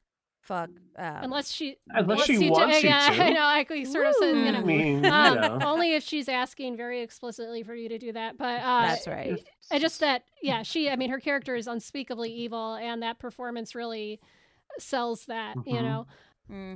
It's the way she gets this look in her eye when she's looking at Chris, and there's all these shots of her just kind of glaring, and like Bradley Whitford maintains this very bland veneer. And she maintains, she comes off very warm, and like she's trying to be really genuine, but then you just like see this behind her eyes, and it's chilling. Yeah. One of the principles of our profession is informed consent, and this idea that like when someone is seeking treatment, like they know what they're getting into, and you're explaining it to them, and it's like comes up at every intake, and we check in on it. It's something I try to do very often, like we're going to talk about these things, or do we have permission, to talk about what we're going over here with others, and letting someone know what they're getting into, like not only the benefits of counseling, but also like the drawbacks to it, and how like Jen, you've talked about your experience in therapy and how you can come out of it feeling like a fucking wreck sometimes because you're doing some really heavy lifting at that point. Yep. See a recent selfie that I took that was a post-therapy Jen selfie. Yeah. So letting people know, like sometimes you will come out of this feeling like a pile of hot trash because we are going to push some buttons. And I will be upfront with clients sometimes when I think that they are putting off diving into some of their trauma because it's going to hurt them. And I will call them out might be too strong a word, but I might gently say, I think we're getting wrapped up on some details right now that might not be relevant because you know that we're going to pursue some really heavy things and that might be difficult for you. I want to done check that. in to make sure that's okay. And sometimes, depending on how long I've been with them, I might be a little bit more blunt. I'm like, you're avoiding talking about this right now. Like, Yeah. But that comes from building the relationship with the patient, yeah. Yes. Miss Catherine Kinnear's mom does absolutely none of Yes, this. ex- She just like dives right in. She's like, "Oh, it's nice to meet you. Hope you had a good dinner. Tell me about your dead mother." Yeah. It's like, what? She Like, plays. you She know, plays on just- his guilt too. Mhm. You know, because Chris is a character. Aside from the larger themes of the film, is dealing with some very intense personal guilt and pain over feeling like he allowed his mother to die as a child, even though it was not his. You know, he could not really have effectively done anything. Yeah. And her character is so good at like picking, and I'm sure that Rose was telling Mama what his deal was and all of his fears and stuff like that, because she could immediately latch onto that and use it to control him. And her as representing the institution of psychiatry is really disturbing. Right. And I know that there is a distrust of the mental health industry amongst a lot of African Americans, like within that community. It is sometimes there is distrust there. Like that is one of the things we talked about with, in my multicultural class. Like it's something that you're going to have to work to overcome sometimes. And there are many reasons for that in some ways are very institutional. This idea of like, you don't snitch, you don't give up other people at that point. This idea that like, no, we are very private persons. So you could see why I think it's not just that like the mom is a hypnotist, but she's a therapist as well. Like she's an actual psychiatrist. I think that there's that's a very deliberate and very smart choice, I think. Also, I think if you're a hypnotist, you probably don't get that baller home either. I mean, I don't know what hypnotists make, but psychiatrists, they do rake in some really good fucking money. Well, and I like because he does try to say no twice. Yeah. Yes. Like when they're at the table and then when he in the middle of the night. Yeah. And I like imagine going through his mind, like, can I actually say no? Like how clear can I make it that I'm not giving consent here before I get in trouble? Yeah. And even like, is it okay to tell Rose that her mom did this fucked up thing, and that's that level of safe and unsafe. Yeah. And he says, I don't want to do this. He explicitly says like, yeah, I don't want to do this. And she just barrels right through that no so at that mad. point. Yeah, it is, folks, that's unethical. It is definitely, as we talk, I want to say that it is definitely unethical to hypnotize your client against her consent. Just have to go on the record here and state. I just have to say that is a very bad thing. I love Caleb Landry Jones, the brother. That performance. He's also He's gross. Go on. He's been in everything he's in. He's in The Last Exorcism. He's the brother in that movie. I think he's also in The Dead Don't Die, which is possibly that's an acquired taste maybe, but Adam Driver's hot. Speaking of hot people, I want to talk about Bradley Whitford for just a second. Let's do it. Because I love that man so much. Aged like a fine wine. I have been watching The West Wing recently, which is maybe not as aged as well, but man, his performance in this movie is amazing. And that's where a lot of the not quite comedy, but kind of like fun of the movie comes in, because he just plays everything he says has that little wink in his eye, and he's just, I love that he does, because he's in my other favorite horror movie, Cabin in the Woods, and the man he's so is great just, in that movie. I forgot about that for a second. I just love him. He's brilliant in Billy Madison as the really True. He's so good. He's such a good weasel. I know. In that movie. I just love him so much. I want to talk about one more Armitage, and this was the new read that I found on this movie is Rose and why he doesn't kill Rose at the end, which I think really kind of ties into generational trauma. And I'm going to quote an article that I'm going to link called What Becky Gotta Do to Get Murked, White Womanhood and Jordan Peele's Get Out, which I just love the title of that. But there's such a history of white women really being a threat to black men, and any kind of like friendliness or gesture creating this perceived threat to white women and white women using that. And there's like, I mean, I could name a bunch of cases. Like Emmett Till is the one that That's all you immediately. need. Exactly. Yeah. And so that, I think that is part of this legacy of generational trauma, is that white women are kind of inherently a threat to Black men.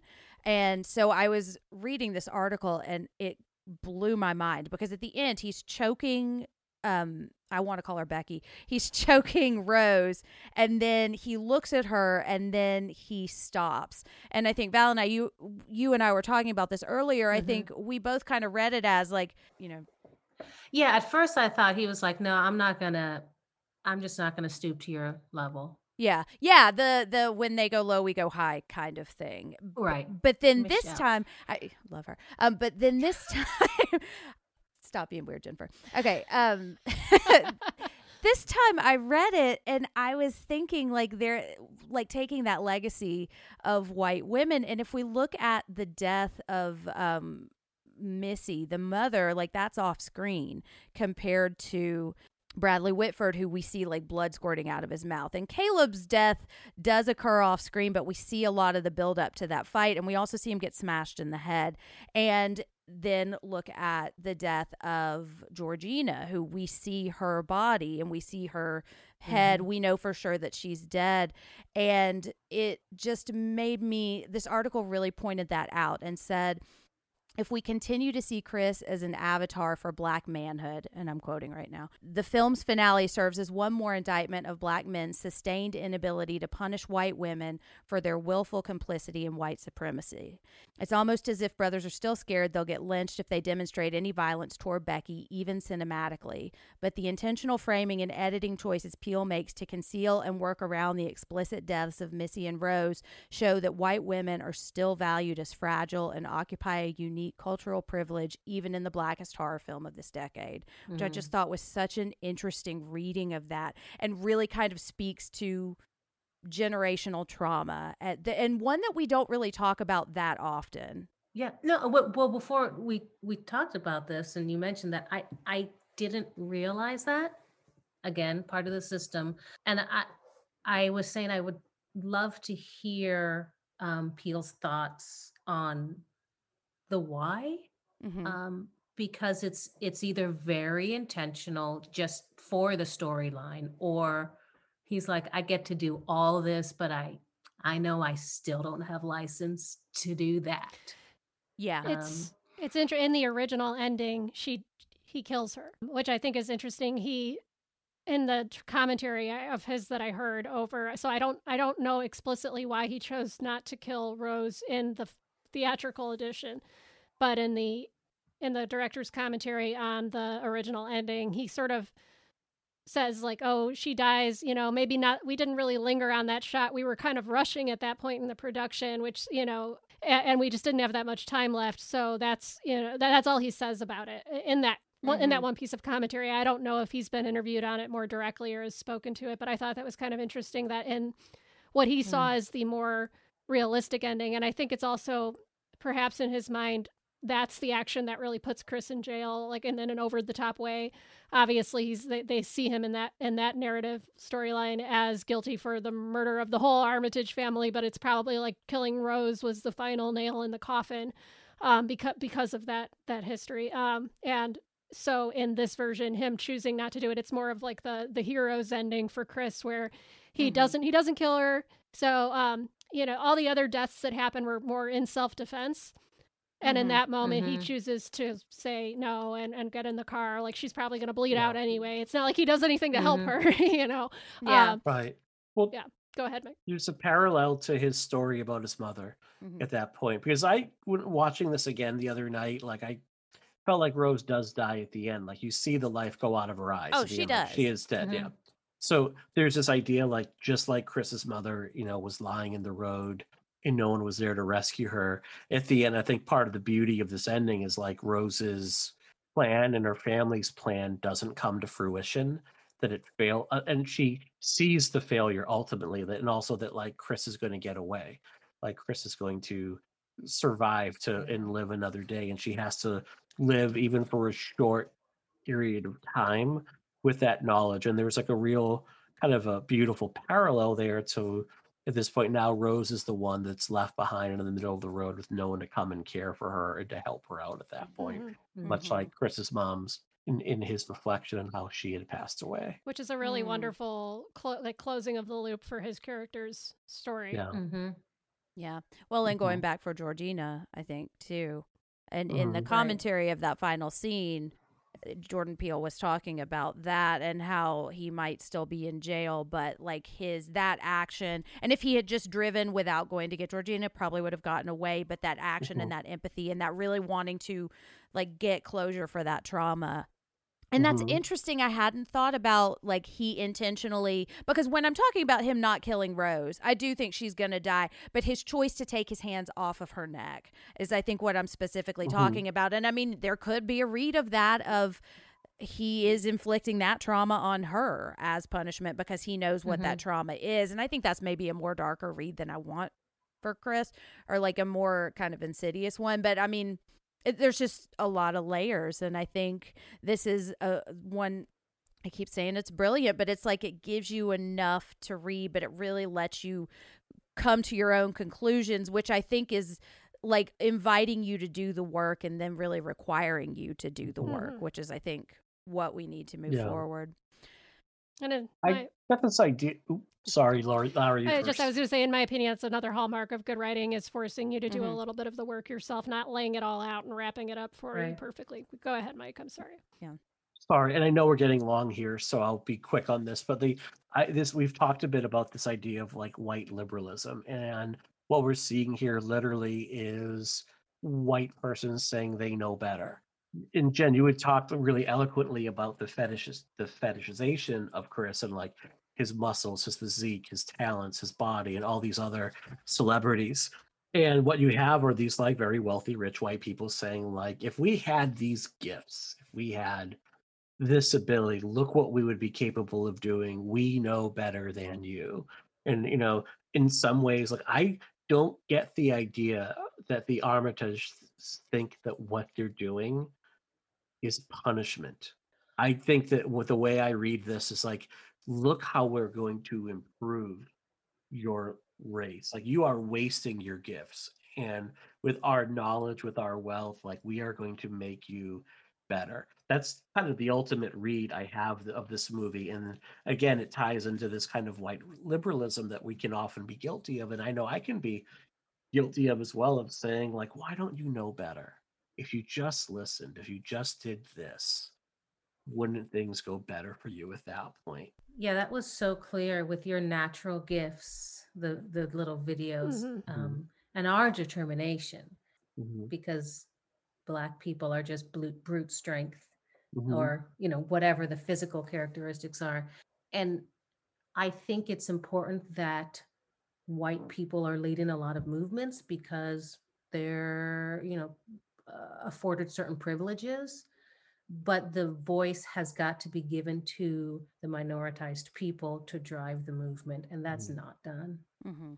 Exactly. Yeah, because when we were talking earlier about boots, one of the things that I thought was like, what if I don't want to live in a world where I have to wear boots every day? You know, that's not even an option because the construction that we all live in is still like revolves around this white male like hierarchy, you know, and that's appropriation too, is that surely I know better and I'm going to take this thing, but I'm going to make it my own, and now it's mine now because I just deserve it. And like I think about like professional athletes, going back to like the dad losing to Jesse Owens, like if I think about like if your worst day is that you didn't make it to the Super Bowl, like you're still having a pretty good day. And like the sense of entitlement that he has, that I'm so good that surely I should be the best in the world, and because I'm not with my own natural gifts, I said in air quotes, I deserve to just take that from somebody else because I'm the one that matters. And there's like a level of narcissism in there also that's just so learned over time and ingrained and internalized.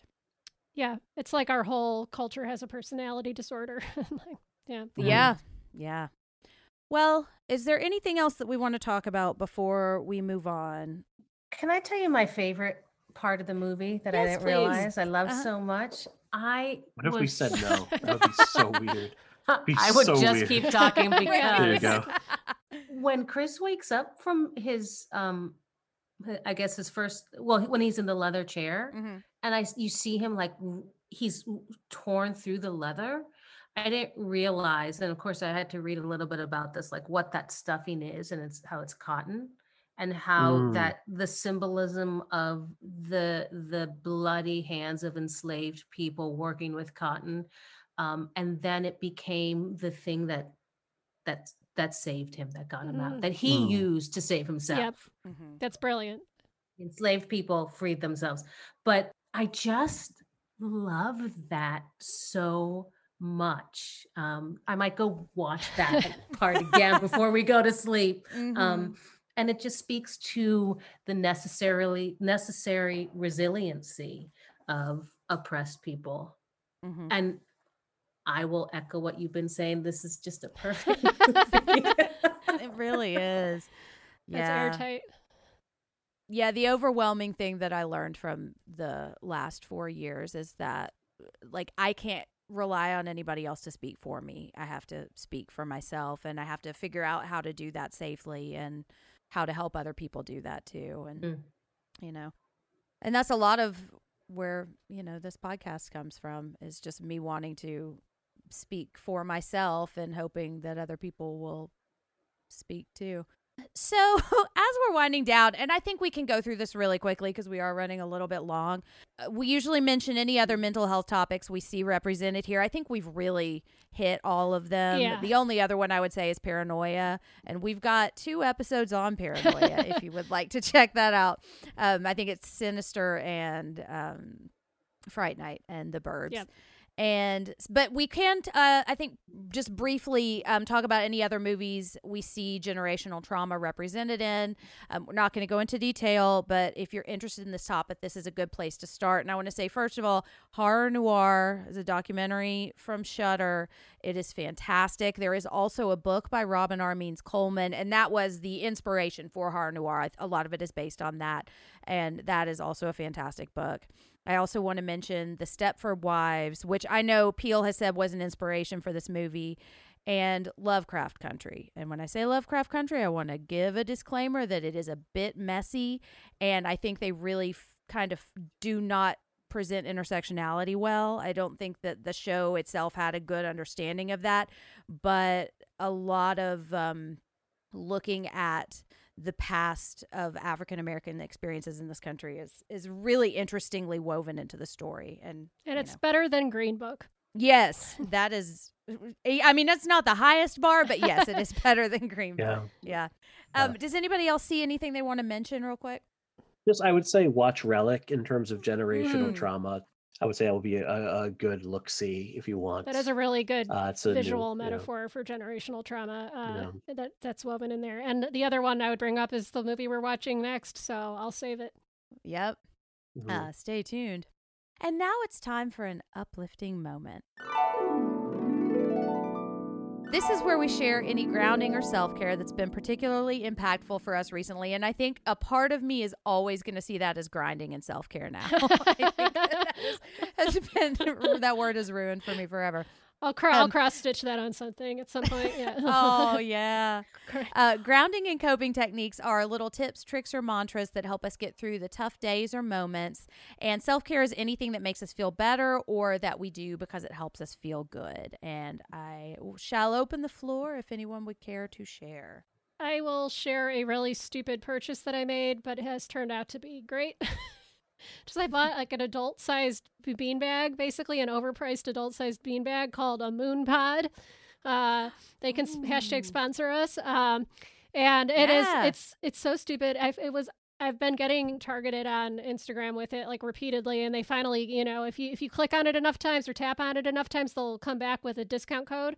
And so that's what I waited for that to happen, and it's literally just this, it's like very firm, but very soft at the same time. And I've got all kinds of aches and pains that I have that are just seem to be getting worse and worse lately. Can't imagine why, as I sit at home, clenched tightly.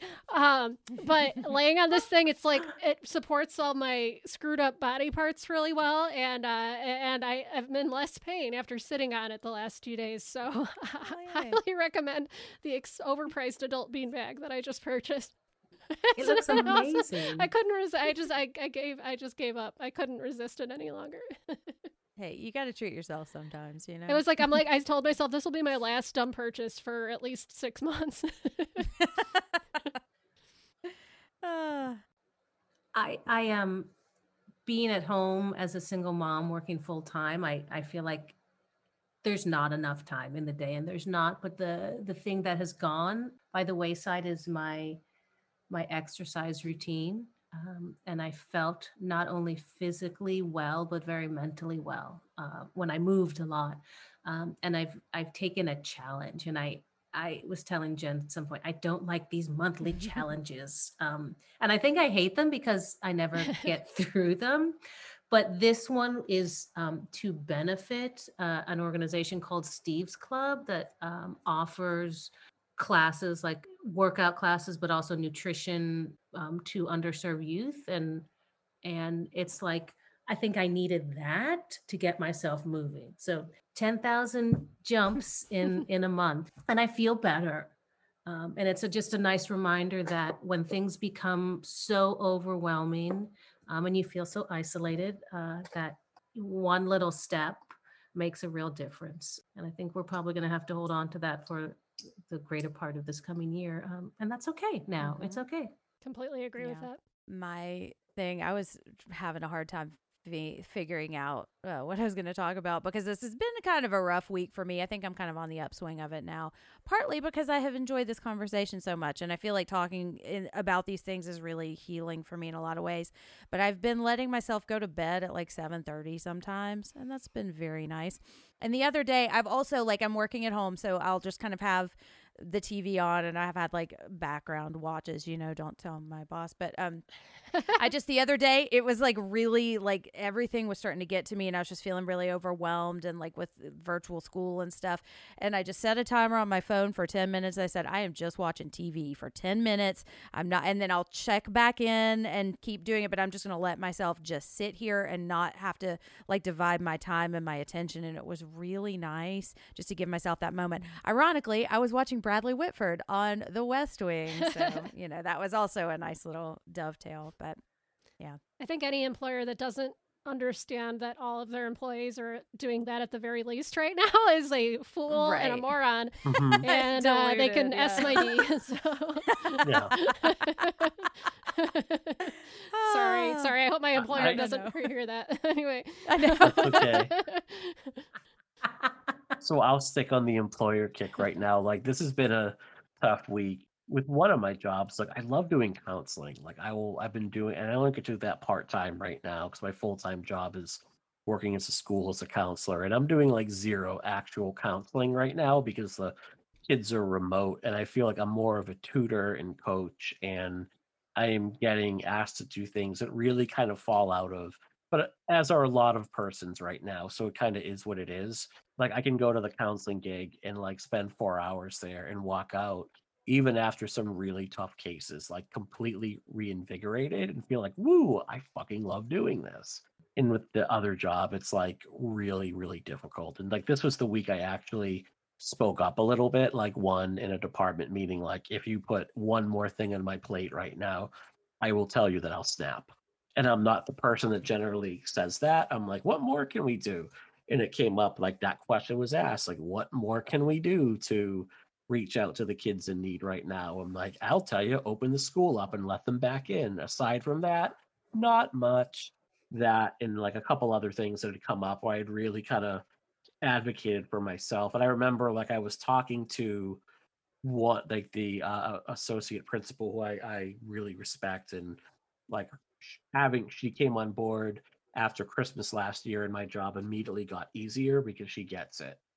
And like, I almost like had a breakdown talking to her. I actually had to take myself off camera because I'm like, I just can't do this right now.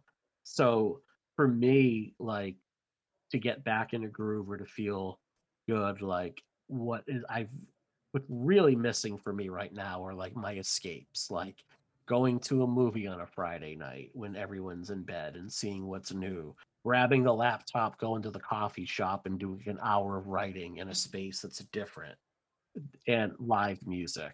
I cannot stress enough how much I miss going into a shitty little basement in Alston, Massachusetts, or Brighton right now, and seeing some shitty punk rock band play with 100 kids. And so I just like to feel better now and again. Like my self-care tip has been to like find old shows, like, and some of like some I haven't been to, but some I'm like, oh, this was my best friend's band in the early or late aughts, and like here I am up front singing along at their last show with like they're like 5 of my closest friends who I haven't seen in a year, and all the feels hit at that point. And maybe I'll send the link to you, Jen, and you can put it in the show notes. Yeah. I'm like, there's me 50 pounds ago. And it is, it's one of those things where I'm like, it'll come back. Like, we'll get back to this again. We'll be able to get back to this again. And I am going to like, I think like for at least a year when this ends, there's not going to be a night where I'm like, maybe tonight I don't want to go out. I am going to immediately kick myself in the ass when I say that and get in the car and make the drive. So I think it got too easy to take it for granted. Definitely. So music has definitely been that thing to kind of boost me back up again right now. I hear you. And I'm telling you, when this pandemic is over and we can return to having live events, everybody is going to get alcohol poisoning, collapse from exhaustion, and we're gonna swing so hard in the opposite direction that it's gonna we're gonna take a little while. It's just gonna be balance things like out. a bacchanal for a month. Right. I'm calling out sick. So we want to hear from you. Do you agree or disagree with what we've said? What do you think of Get Out? Do you have any experiences or feelings that you'd like to share?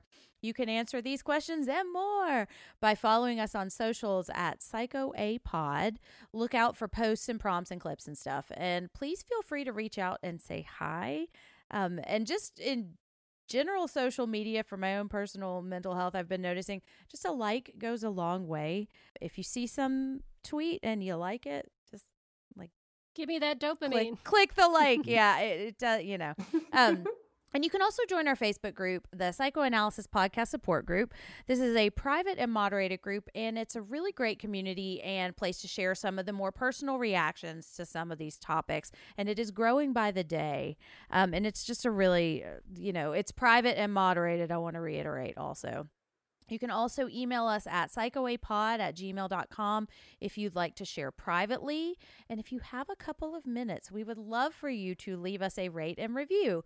It really, I know all the pods say it, but it's true that it helps people find the show and it makes us feel good. Most of the reviews do. By and large, I would say people have reacted in a really positive way to the show. Mostly, yeah. There's 5 people who really hate it, but everyone else I seems to know. love it. But that just means we're doing something right, Exactly. Yeah, when people don't like us, they really don't like that us. is true. Violently negative reaction to us. I know. Yeah, but then title it Meh. I'm like, I know. Meh is a 3-star title. Anyways, I'm not going to critique that. Anyways, look through our reviews sometimes for entertainment. Exactly. And then leave us one. One that's not titled Meh. Exactly, yeah. Our homework question for this week is more of a command, but in a nice way. Tell us your awkward meet the parents stories. If you please. I will maybe soften a little. We want to know, did you go to a girlfriend or boyfriend's parents' house and were they really weird, or were they, did they look like Bradley Whitford? And, anyways, so what are we watching next? Next for us, we have a comfort horror episode that I'm really excited about. But before we talk about that, because we did mention the next movie we're going to talk about on this theme. No. We should probably go ahead and say it anyways, because I want to talk about that whole thing in just a minute. The next movie we're going to talk about in terms of generational trauma is Candyman. And we got to be careful how many times we say it, because and we are technically looking in mirrors right now. I know. I mean, yeah. True.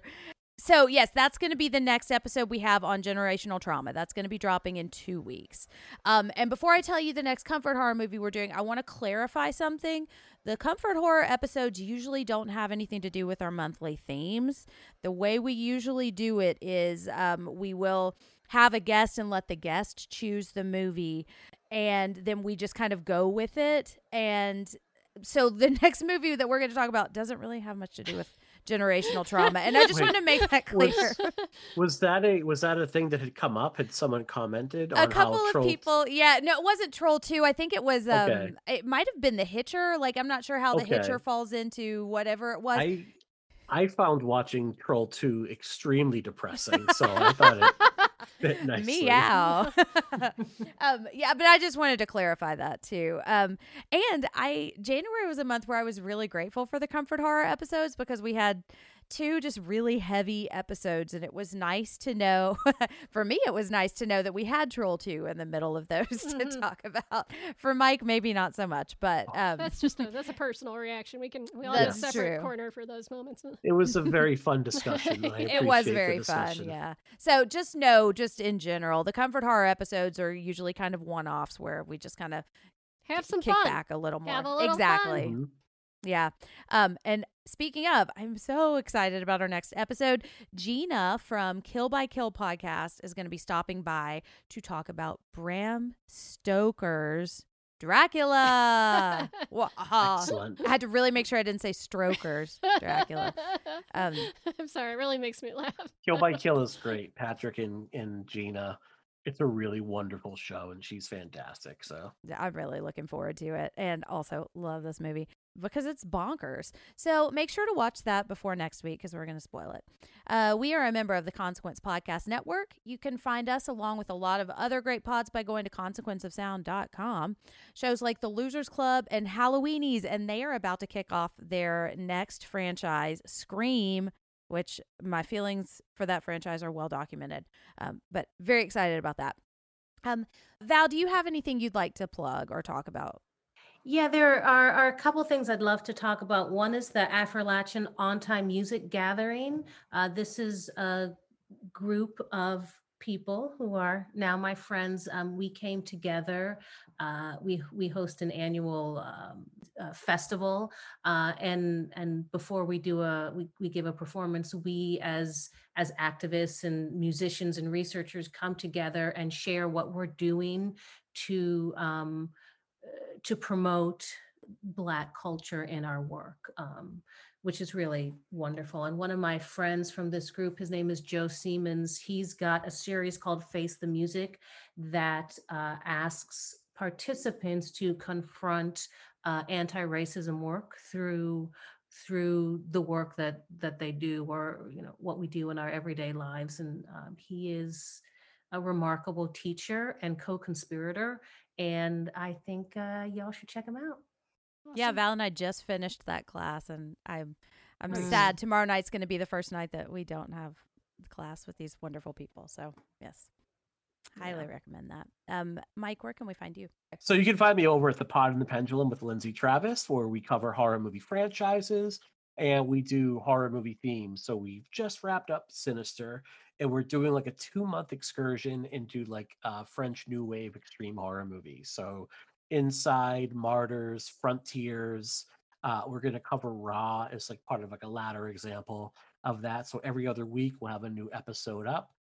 If you're a patron of our show, you can hear Lindsay and I talk about Tim Burton's Batman this month. And Lindsay is the self-proclaimed Bat Bitch. Like, she knows more about the character than anyone I know. And it was just such a fucking incredible discussion with her to hear her kind of just really educate the masses or just the patrons on that movie. So you can find us there. The same day this comes out, you can hear me guesting on a podcast called Disenfranchised with Chewy Walrus and Brett, where basically we talk My Bloody Valentine. We talk about movies that never became franchises, even though they seemed like they should have. So for Valentine's Day season, we talk about the 1981 slasher My Bloody Valentine. It was a really fun talk with those guys. You made So me you can find me smile there.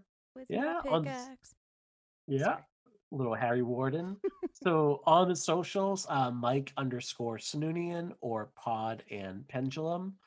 And yeah, I've like talked way more than I thought I was going to tonight, so I'll be quiet now. Laura, where can we find you? Well, you can find me on Twitter at Underalls, UNDERALLS. Oh boy. Just like edible boxer shorts, full pair of boxer shorts made out of fruit roll up, edible boxer shorts, an underrated type of edible underwear. That's Underalls, UNDERALLS on Twitter. That was one of my worst showings yet for my running theme here. And I like it. thanks. And on Instagram at Instaglum, like Instagram, but with a mood disorder. And sometimes I'm on Halloweenies, sometimes I'm on Losers Club. Mostly I'm just alone in this room. Sorry. Terrified. And you can find me at Jim Ferratu on all the socials, and you can also find me on the Losers Club. And I'm doing a stand read along on Twitter too, which has been kind of fun. So if you're interested in that, check it out at Jim Ferratu. And yeah, that's our episode on Get Out. Thank you so much for joining us and for engaging with us on this subject. We know it's not an easy thing to talk about, but it's really important that we get better at that. Val, thank you so much for joining us. Thank this you, was Val. so much fun. Thank you, Val. Appreciate it. Really, yes. And with that, let's sign off. We came here to chew bubblegum and take care of ourselves. And And we're we're all all out of of bubblegum. bubblegum.